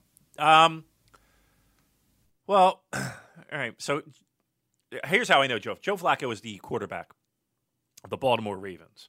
Super Bowl MVP, right? He has a ring to his name. He actually played high school football like a town over for me. Literally, I could walk to the high school. And I'm using literal in the correct sense because I can literally walk to that high school blocks away. The diner that we go to, he frequents often. So he's a local homegrown talent. I would not consider Joe Flacco an Ishii type. I would consider Joe Flacco more of a boring journeyman wrestler. Pick your poison. He doesn't have the flash or the meanness or the general output of Ishii. So no, I would disagree with that analogy. Galactiva asks, what's the chance Okada versus White match turns into Gedo on a pole, Gedo in a shark cage match on January 3rd Fan Fest? Not unless Vince Russo's taken over the booking. Yeah. Although there are many people online that would start to compare the two, but no, I think we're safe. I think the Memphis influence, the Bill Dundee influence of Memphis wrestling is. I think we're going to leave it with ladder matches and maybe multi-man tags. We'll leave it at that. TJ says, I know Damon doesn't like the fuck, marry, kill questions, but this one should be right up his alley. Fuck, marry, kill. Jushin Thunder Liger, Kishin Liger, Keiichi Yamada. I like the mask means a lot to me, so I gotta marry the mask, and I would marry the mask, and then I would fuck the non-mask. I don't know, but I can't believe I'm actually thinking of it. Like, this is actually me thinking of, well, what would I do? All right, I'm fucking the mask. All right, and then I'm marrying non-mask, and I got to kill the monster because I that's just scary shit. I don't, who wants that around the house? How can you bring anybody over the house with that around? So, okay, yeah, that's my fuck, marry, kill. All right. The Mr. Chocolate says, your guys' 3 most look forward to Wrestle Kingdom matches. I'm going main event, junior match, and the opener. Oh, but then I'm leaving out Ishii and Zack. No, I'm sticking to that. Main event, juniors, and Ibushi Ospreay. Ibushi Ospreay, Zack, Ishii, main event. If I had to pick 3, I can only pick 3. I'll pick those, but then right against it is that junior match. That's right against it. So, yeah. How about 2 of those matches being on the undercard that I cannot believe will be. Oof. Whew. I'm getting the chills, brother. I'm getting the chills. Liam says you have to perform a rap song with one member of the New Japan roster. Who is it? It must be rap. None of this Oasis shit, Damon. He says. Hey. Do you know that? Do you ever? You might know this group. Do you ever hear the Streets? Yeah. Okay, there you go. Dry your eyes, mate. Yeah. What's the one I heard the other day? I heard. Yeah. I heard that one. What did I hear? Don't. What is it? Don't bum yourself. Don't. Oh shit! I forget it. It's about this guy who's like hung up on this chick, and his friends are like, "Don't, stop thinking about this girl. Jeez, you're gonna blow it." Yeah, that's the same one. Dry your eyes, mate. I know it's hard to take, but no. has been made up. I guess that No? those. No, I've heard that one, but there's another one. It's like There's a common theme here. yeah, it really is. It seems to have the same. No, it's like don't bum yourself or don't something yourself. Don't fucking balls. That was all right. I like that one. All right, and then what's the other one that I know? All right, who cares? Rap. I got to go with Roppongi 3K. Right? I mean, they look like they know the scene. They dress the part. We got Rocky, who he's got some rap cred, right, in the pro wrestling world, if there is such a thing. So I'll go Roppongi 3K with the Rapido. I don't have an answer for that one. Yeah, I'm just going to piggyback off of your answer. Xavier says, question, will Joel and Damon be watching the Scott Steiner versus Hornswoggle match live at AIW, the Slumber Party Massacre Mania weekend? I don't. What, is that the Thursday? I don't know because I get in Thursday. I got to check in Thursday. I'd like to. I mean, talking about a crazy fucking match. That might be something that would be good with a couple beers in you. Yeah, I would do it. I don't know if I'm going to pay money. I'll see if let's put it this way: if I can get somebody to get me a ticket, I'm fucking there. And I'll buy a beer. I'll buy that person a beer.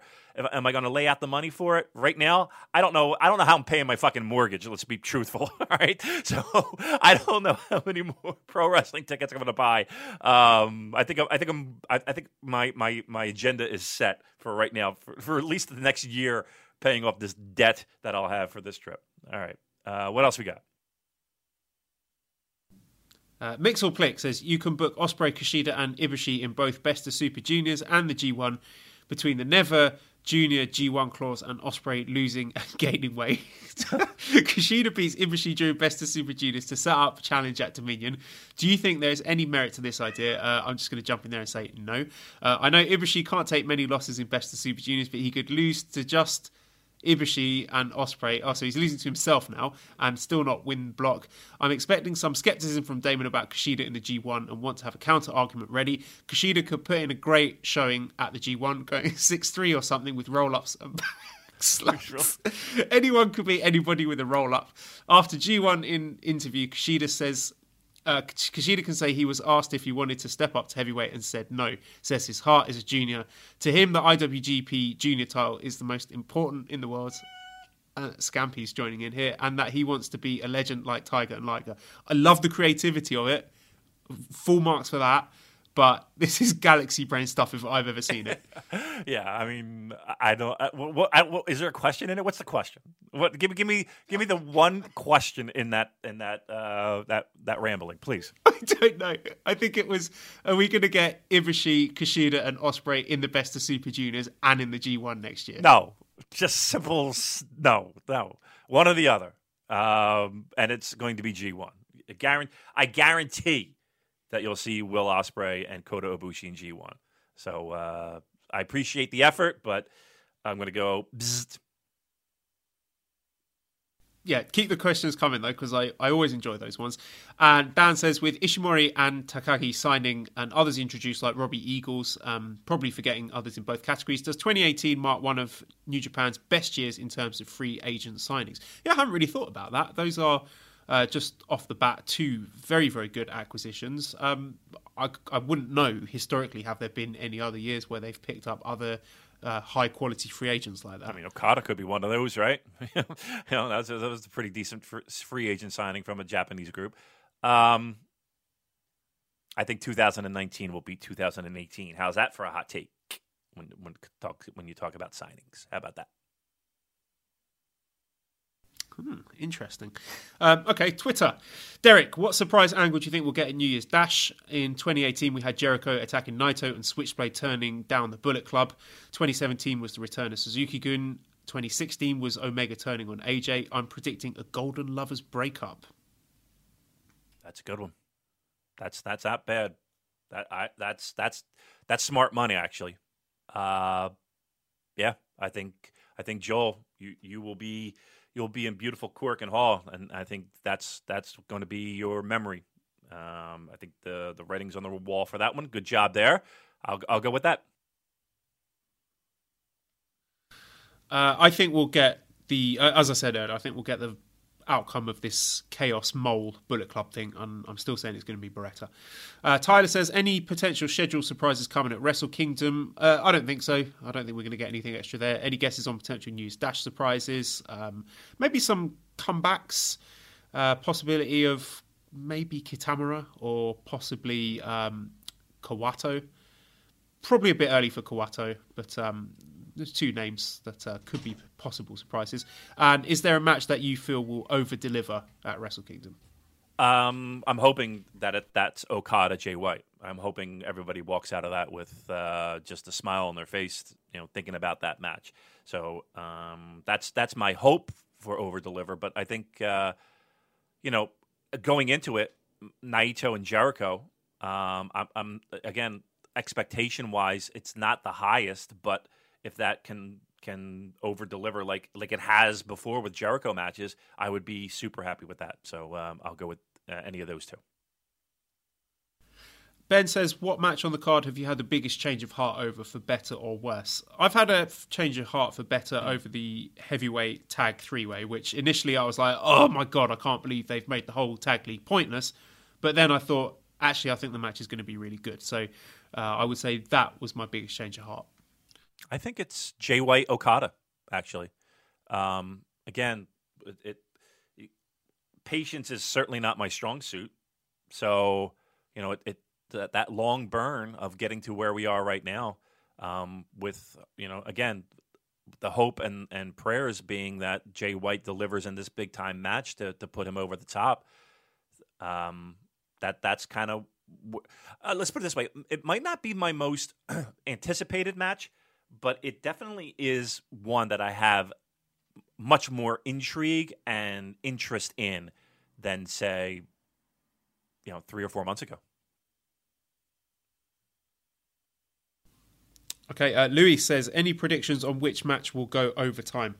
Last year, the juniors went overtime, but as it was a four-way, it was hard not to. So did Jericho and Omega. At least the main event was still great between Okada and Naito.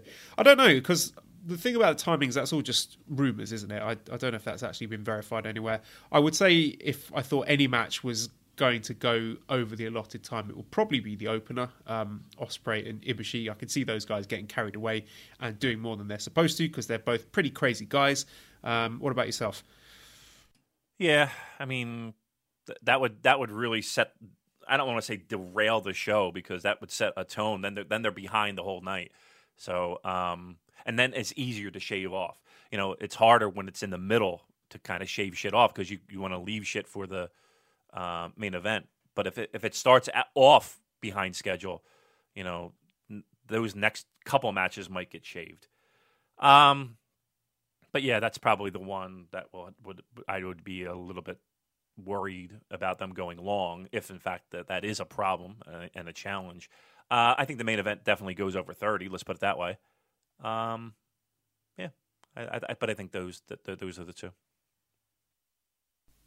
Kato Potato says, I just want to ask a New Year's Dash question. Is Ibushi leaving his mans? Well, you're the second person who suggested that, so now you've put that idea out there. I can't really think of anything else.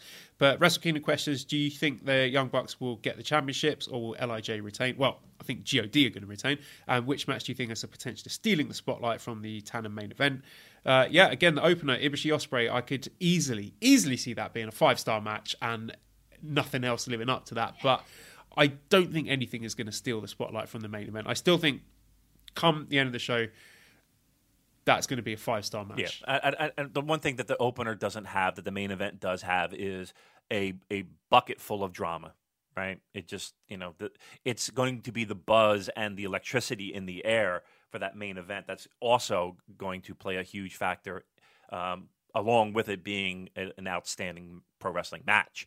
And that's where I think the opener might fall short, where it's going to be a great match, but it might not have that drama factor going into it that the main event definitely has.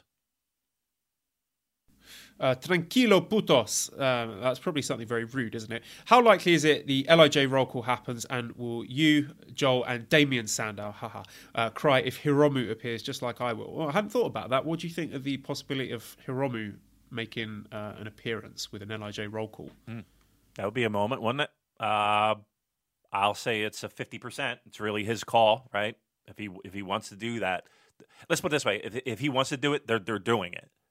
It's really the ball's in his court on that, and but it would be an awesome moment, that is for sure. And yes, the tear ducts might well up. Brian says, will it be the biggest tragedy if Suzuki comes out to the Suzuki-gun faction theme instead of Kaze ni Nare? Yep. Yes, absolutely. You booked it. Suzuki's got to come out first. Even with his new jazzed up John Bon Jovi remix of his theme, it's got to be Kaze ni Nare, or I'm going to walk out of that fucking dome, Damon. Wow. Well, I'm going to walk out too when it's over, 5 hours later. But I can't sleep there. They won't let me. Open the show with that. Get the place rocking. That's what you do. Jose says, do you see Shibata on Tanahashi's corner? Oh, no, that's something that has come up a few times. The possibility of Shibata coming out. Either he's in Tanahashi's corner and then after the main event he says that I'm back and I want to challenge for the belt or something like that. But putting all that fantasy to one side, do you think Shibata's in Tanahashi's corner? I think it's a very good possibility because I know he's in Tokyo. Because I know that if I'm not, I don't know, but I was told that the California crew are working some undercard matches. They're working ringside at Dash, and they're there if I'm not mistaken. So I would not be surprised if Shibata is at least walks out to the ramp with him or something along those lines. I would not be surprised. Harry Hotspur. Harry, are you a Tottenham Hotspur fan? If you are, never email us again. I'm joking, of course, Harry. Thanks for listening. What do you guys think about starting a petition to get Ishii a run at the IWGP Intercontinental title? I think Ishii would be a very good IC champion. That's no problem with that at all. Fine, let's do it. I would sign up for that tomorrow. Eric, now that he is back in the main event, what are the odds that Tanahashi brings back high energy for the Dome? It will blow the roof off the place. I've said that a few times. I would love it if they do that, but I don't think they will. I think we're going to get is it Love and Energy, the new theme? And honestly, this is a hot take. I kind of like that song. Yeah. I'm keen on it. And if you also play it whilst watching the opening video to Power Rangers, it also syncs up really nicely. So there's that as well. Yeah, I'm used to to it now. At first, it was jarring and you didn't hear the usual standard, but no, I'm fine with it. He'll come out to his current theme, and that'll be that. Edu says, I'm sure this will be discussed, but what impact, if any, do you think the AEW rumours will have in the results at Wrestle Kingdom? If Kenny drops the title, do you give any credit to said rumours, or would you suppose he was going to lose anyway? I don't think it's going to have any bearing on the Wrestle Kingdom results at all, because it's not announced yet, and I think if it is announced, it's not going to be starting up immediately. So, no effect at all. I don't know if it'll be no effect, but I'm going to be honest with you. I don't know. I really don't know. And I to speculate on something like that, I don't know. It's not like it's a prediction of a match. I'm going to say definitely maybe that it can have an impact on what we see come January 4th, because no one really knows what that looks like right now. So possibly. Andrew says, who do you feel is the most improved wrestler in NJPW? I'm tempted to say Taichi here, but I think Taichi's always been good. He's just had more opportunities to show that he's been good this year. Again, going back to our awards, I think I picked Hangman Page for that. Jay White also with a good shout. Lots of people made big strides this year. January 4th, it's Jay White's day. That'll be the proof in the pudding. So that'll complete the package, and I'll go Jay White. Thomas says, which is the more supportive duo, Taichi, Abe, or Sabre and Taka? That's a really tricky one. I'm going to go with Taichi and Abe because when Taichi won the Never Openweight title, she was so happy for him. And you could really tell that, she's a very, very supportive valet. So it's hard to pick, but I'm going to go Taichi Abe. Yeah. I mean, if I'm kayfabing it, she's been there through thick and thin. right? Standing there, supporting, even in the toughest of times. So, yeah, I'll go with that route. That sounds fair. All right, this is an interesting one. Celia says, does Damon have any plans to make out with any wrestlers there? And if so, can you please record it? Thanks. Well, thanks, Celia. Do I have any plan? I listen, those things don't necessarily are planned, right? Sometimes magic happens, right? Sometimes, you get a couple pops in you, and the next thing you know, you're sexually choking Jushin Liger, right? Right? I mean, these things happen.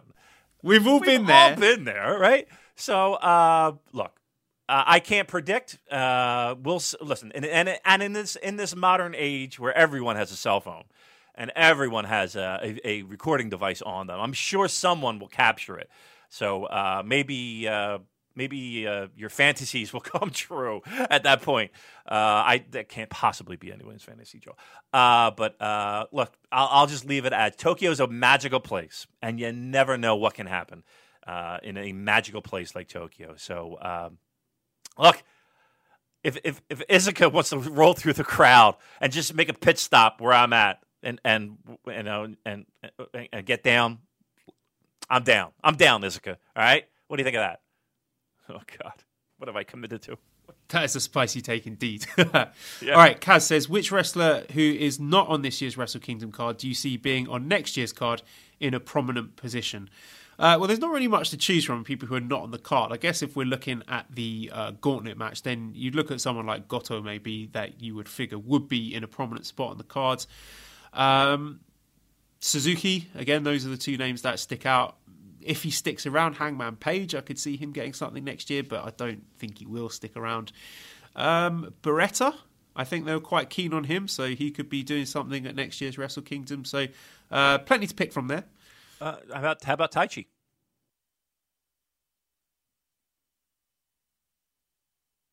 I think he deserves it. He should be in the main event next year, but it's not going to happen. No, probably not. All right. Tony says, is good mic work enough to keep Switchblade in the main event picture? I just don't see him as a guy who will consistently deliver great matches. I think, Tony, we've talked about this before, the fact that he has to do the cheating thing and show that he's a scumbag heel is inhibiting the match quality somewhat. But if that leash is taken off and he is allowed to wrestle a match without having to do all the cheating stuff at the end, I think you will see that he is a great wrestler, because I've seen him having great matches. You know, you go and watch the match that he had, I think it was War of the Worlds, Jay White against Will Ospreay last year. Yeah, that was a great match. He's got it. He's got all the tools. It's the gimmick that's making some people give hesitancy before they really get behind him. Yep, I agree, and we talked about it. This is the match that hopefully that the Tonys of the world kind of see the light on the Jay White. This is it. Paul, if Omega retains against Tanahashi, who do you think he eventually loses the belt to? My pick would be Naito. Who would you choose? Yeah, I'm going Naito at Dominion. Naito Dominion would be my pick if Tanahashi wins. Okay, Robert says, since NJPW hates women so much, shouldn't they start running shows in Saudi Arabia? The greatest Wrestle Kingdom, the greatest Road to Sakura Genesis Day 3. Oh, God. Don't bring that evil into the world, Robert. I mean, there was North Korea at once upon a time. There was. Look, I think that topic has been online, has just been battered and beaten. At the end of the day, Stardom is having their own show, WrestleMania weekend. Support that. Support them. But sell out that building, buy the merch, make them want to come back. That's how you support. That at the end of the day, that's how you support. So I'm glad that's been put to rest. Travis asking the big questions, the important questions: lemon sour or highball when in the stadium? I tell you what, the last time I was there, I had a couple too many strong zeros, and it was the last highball that put me over the fucking brink. Highballs are really good. They're really great. I might have to go highball, Joel. I'm going to tell you a funny story here. So the first time me and Mally went to Japan, we were hanging out with a couple of friends of ours who lived there. And we went to a little bar in, I think it was Golden Gai district. and a really, really tiny place. There was like one table, and we ordered a few drinks. I think Mally ordered a highball. I think I ordered a lemon sour, and then the owner brought our drinks over, and he put the drinks down, and as he put the lemon sour down, he went, "Lemon sour."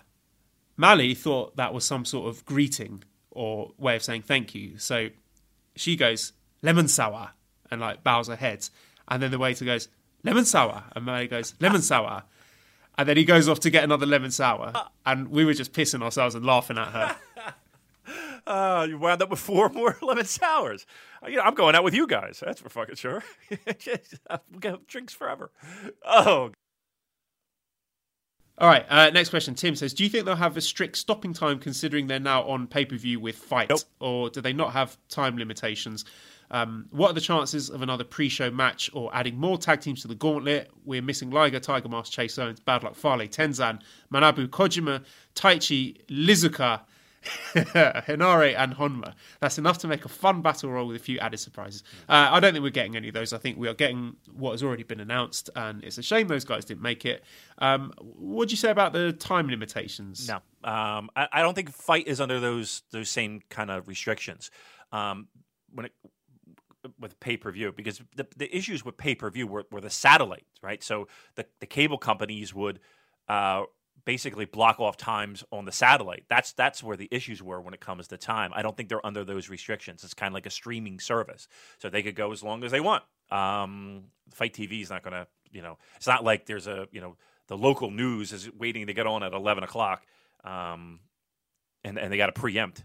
They can go as long as they want, and they will go. It's going to be a long show, kids. Just FYI, you got to understand it's going to be a long show. It's going to go quick because it's going to be great, but you're in for 4 or 5 hours at least on these shows. Michael says, what do you most want to see in 2019? I would like to be there in Osaka Joe Hall when Naito wins the title, and I'd also like to see Zack Sabre Jr. get a singles title under his belt. Or on his belt. Or that is the belt. The metaphor doesn't work. I'd like to see somebody pay off my credit card in 2019 because it's awfully high right now because of this trip. From a pro wrestling standpoint, you know what I want to see? I want to see a legitimate main event at Madison Square Garden. And I want to see a legitimate New Japan Pro Wrestling show at Madison Square Garden. That's what I want. And I want to see a surprise person debut at Madison Square Garden. That's my 2019. Oh, and obviously we want Hiromu and Shibata back, fit and healthy. Correct. And ready to wrestle. Speaking of which, Ryan says, if Shibata did return at Dash or end of Wrestle Kingdom, how loud a pop are we talking about? Road Warrior, Austin coming to the ring to help Foley win the title, or All Japan Pillars of Heaven pop? And will there be a meet-up for listeners going to Tokyo for Wrestle Kingdom? If so, details, please. So let's work backwards from that. As I said at the start of the show, January 4th, 11 a.m., TGI Friday near Korakuen Hall. That has been arranged by WH Park from Post Wrestling. We will be there. Make sure you get there nice and early because the demand is increasing. We've been promoting that one for a while and are having more people sliding into the mentions asking about meetups and stuff. So you got to get there early because we've got space for 30 people, I think. And then when that's full, it's full. No one else. And I'm popping the fucking crowd. I'm popping that gate. Hell yeah! So get there early. We can't guarantee. I don't listen. I don't know, but there will be people there, so get there early, and it is going to be a fucking blast. Let me tell you something. And then the party keeps going on outside, with everybody hanging out outside, and then boom, then we got a show. It's the greatest day of the year, and holy shit, it's happening. It literally, in mere hours, I'm going to be getting on an airplane and going. So, holy fucking shit. Now, the butterflies are in my stomach. We're really rocking. This is really happening. Yeah, speaking of the Shibata pop, it's going to be on par with a pop in that TGI Friday when Damon fucking McDonald walks through the door. Oh. It's going to blow the roof off the place. Both of us, man. And WH Park and everybody. It's just going to be fucking great. It's going to be fucking great. So, the Three Musketeers. Get there early because it's going to be people are going to want to come see. It's going to be fun. Gabriel says, should Wrestle Kingdom 30 sell out, will the criticism of the booking still hold water? I think I don't think it is going to sell out, but when the attendance does come out, and I think we're likely to be getting around 40,000, I think quite a few people are going to have to take an L. I think 42 is my number, and I think it'll go over. Yeah, I mean, but here's the thing: if they do, there's positive. We look at this with an objective eye, and there has been good and there has been bad. There's nothing wrong with that. Doesn't mean we still can't support the product. It doesn't still mean that we don't love the product. Can there be things that can be improved? Absolutely, and we'll be the first to point them out. But we'll also be the one that'll do a 3-hour show talking about a Wrestle Kingdom that we are absolutely pants down over, pants fucking down. So good and bad, and that's what makes us.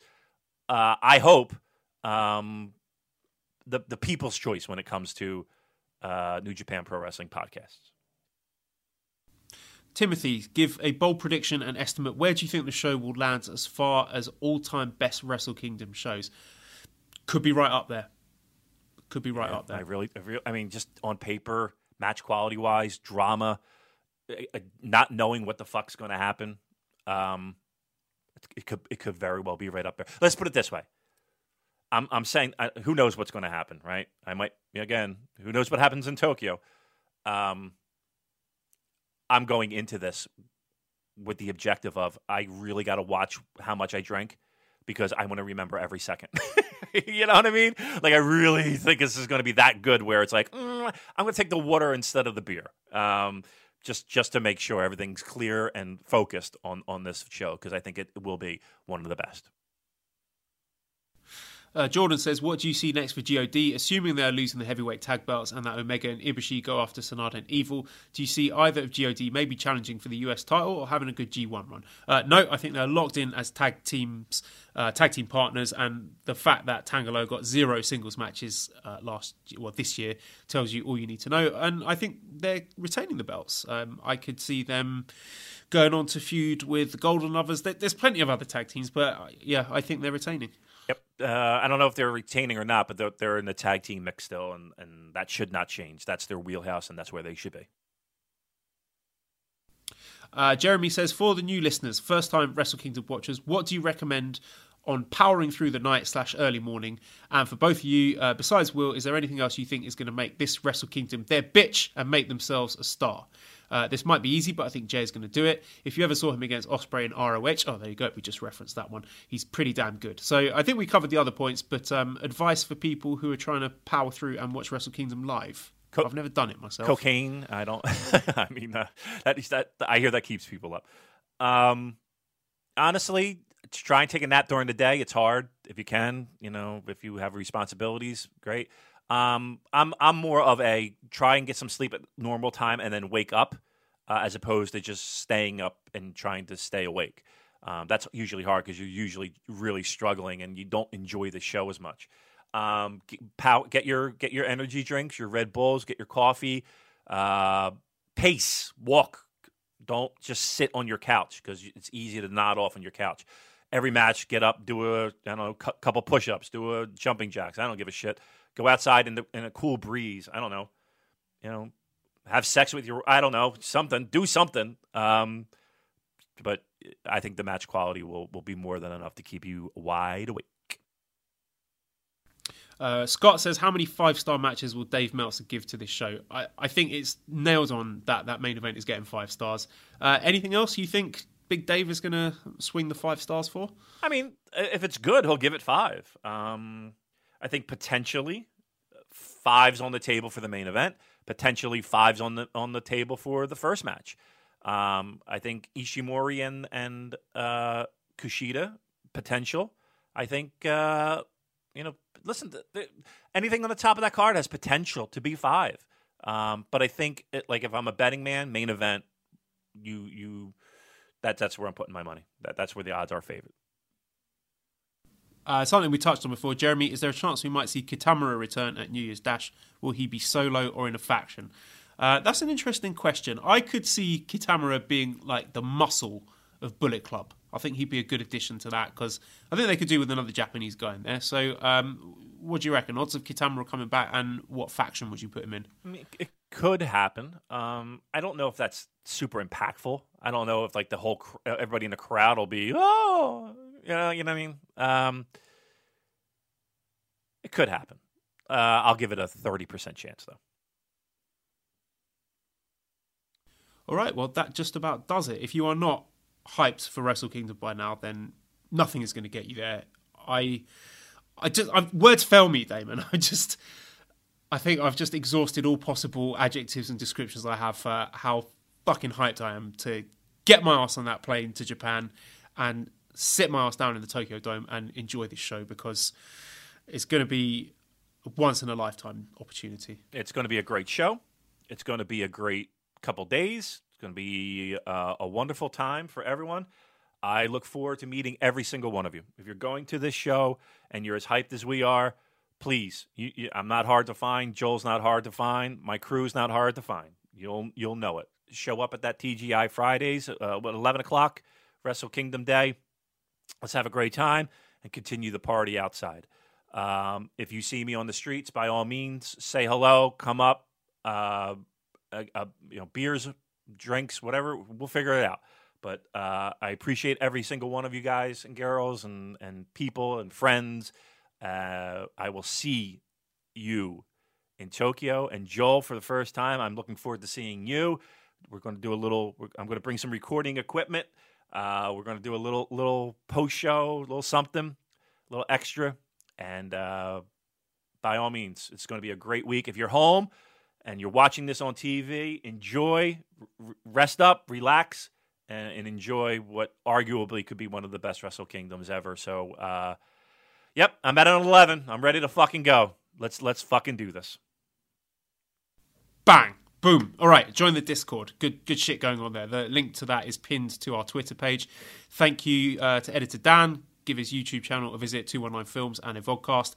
Get yourself your Super J-Cast t-shirt in time. Make sure you're wearing it when you meet us. Otherwise, we won't talk to you. So visit our Pro Wrestling Tees store. Subscribe to Voices of Wrestling Podcast Network. Lots of good shit there. 5 Snake Review on iTunes. Follow us on Twitter at the Super J-Cast. Thank you, everyone, for listening. Thank you for your support in 2018. This will be our last show of the year. And looking forward to more good stuff in 2019. Goodbye.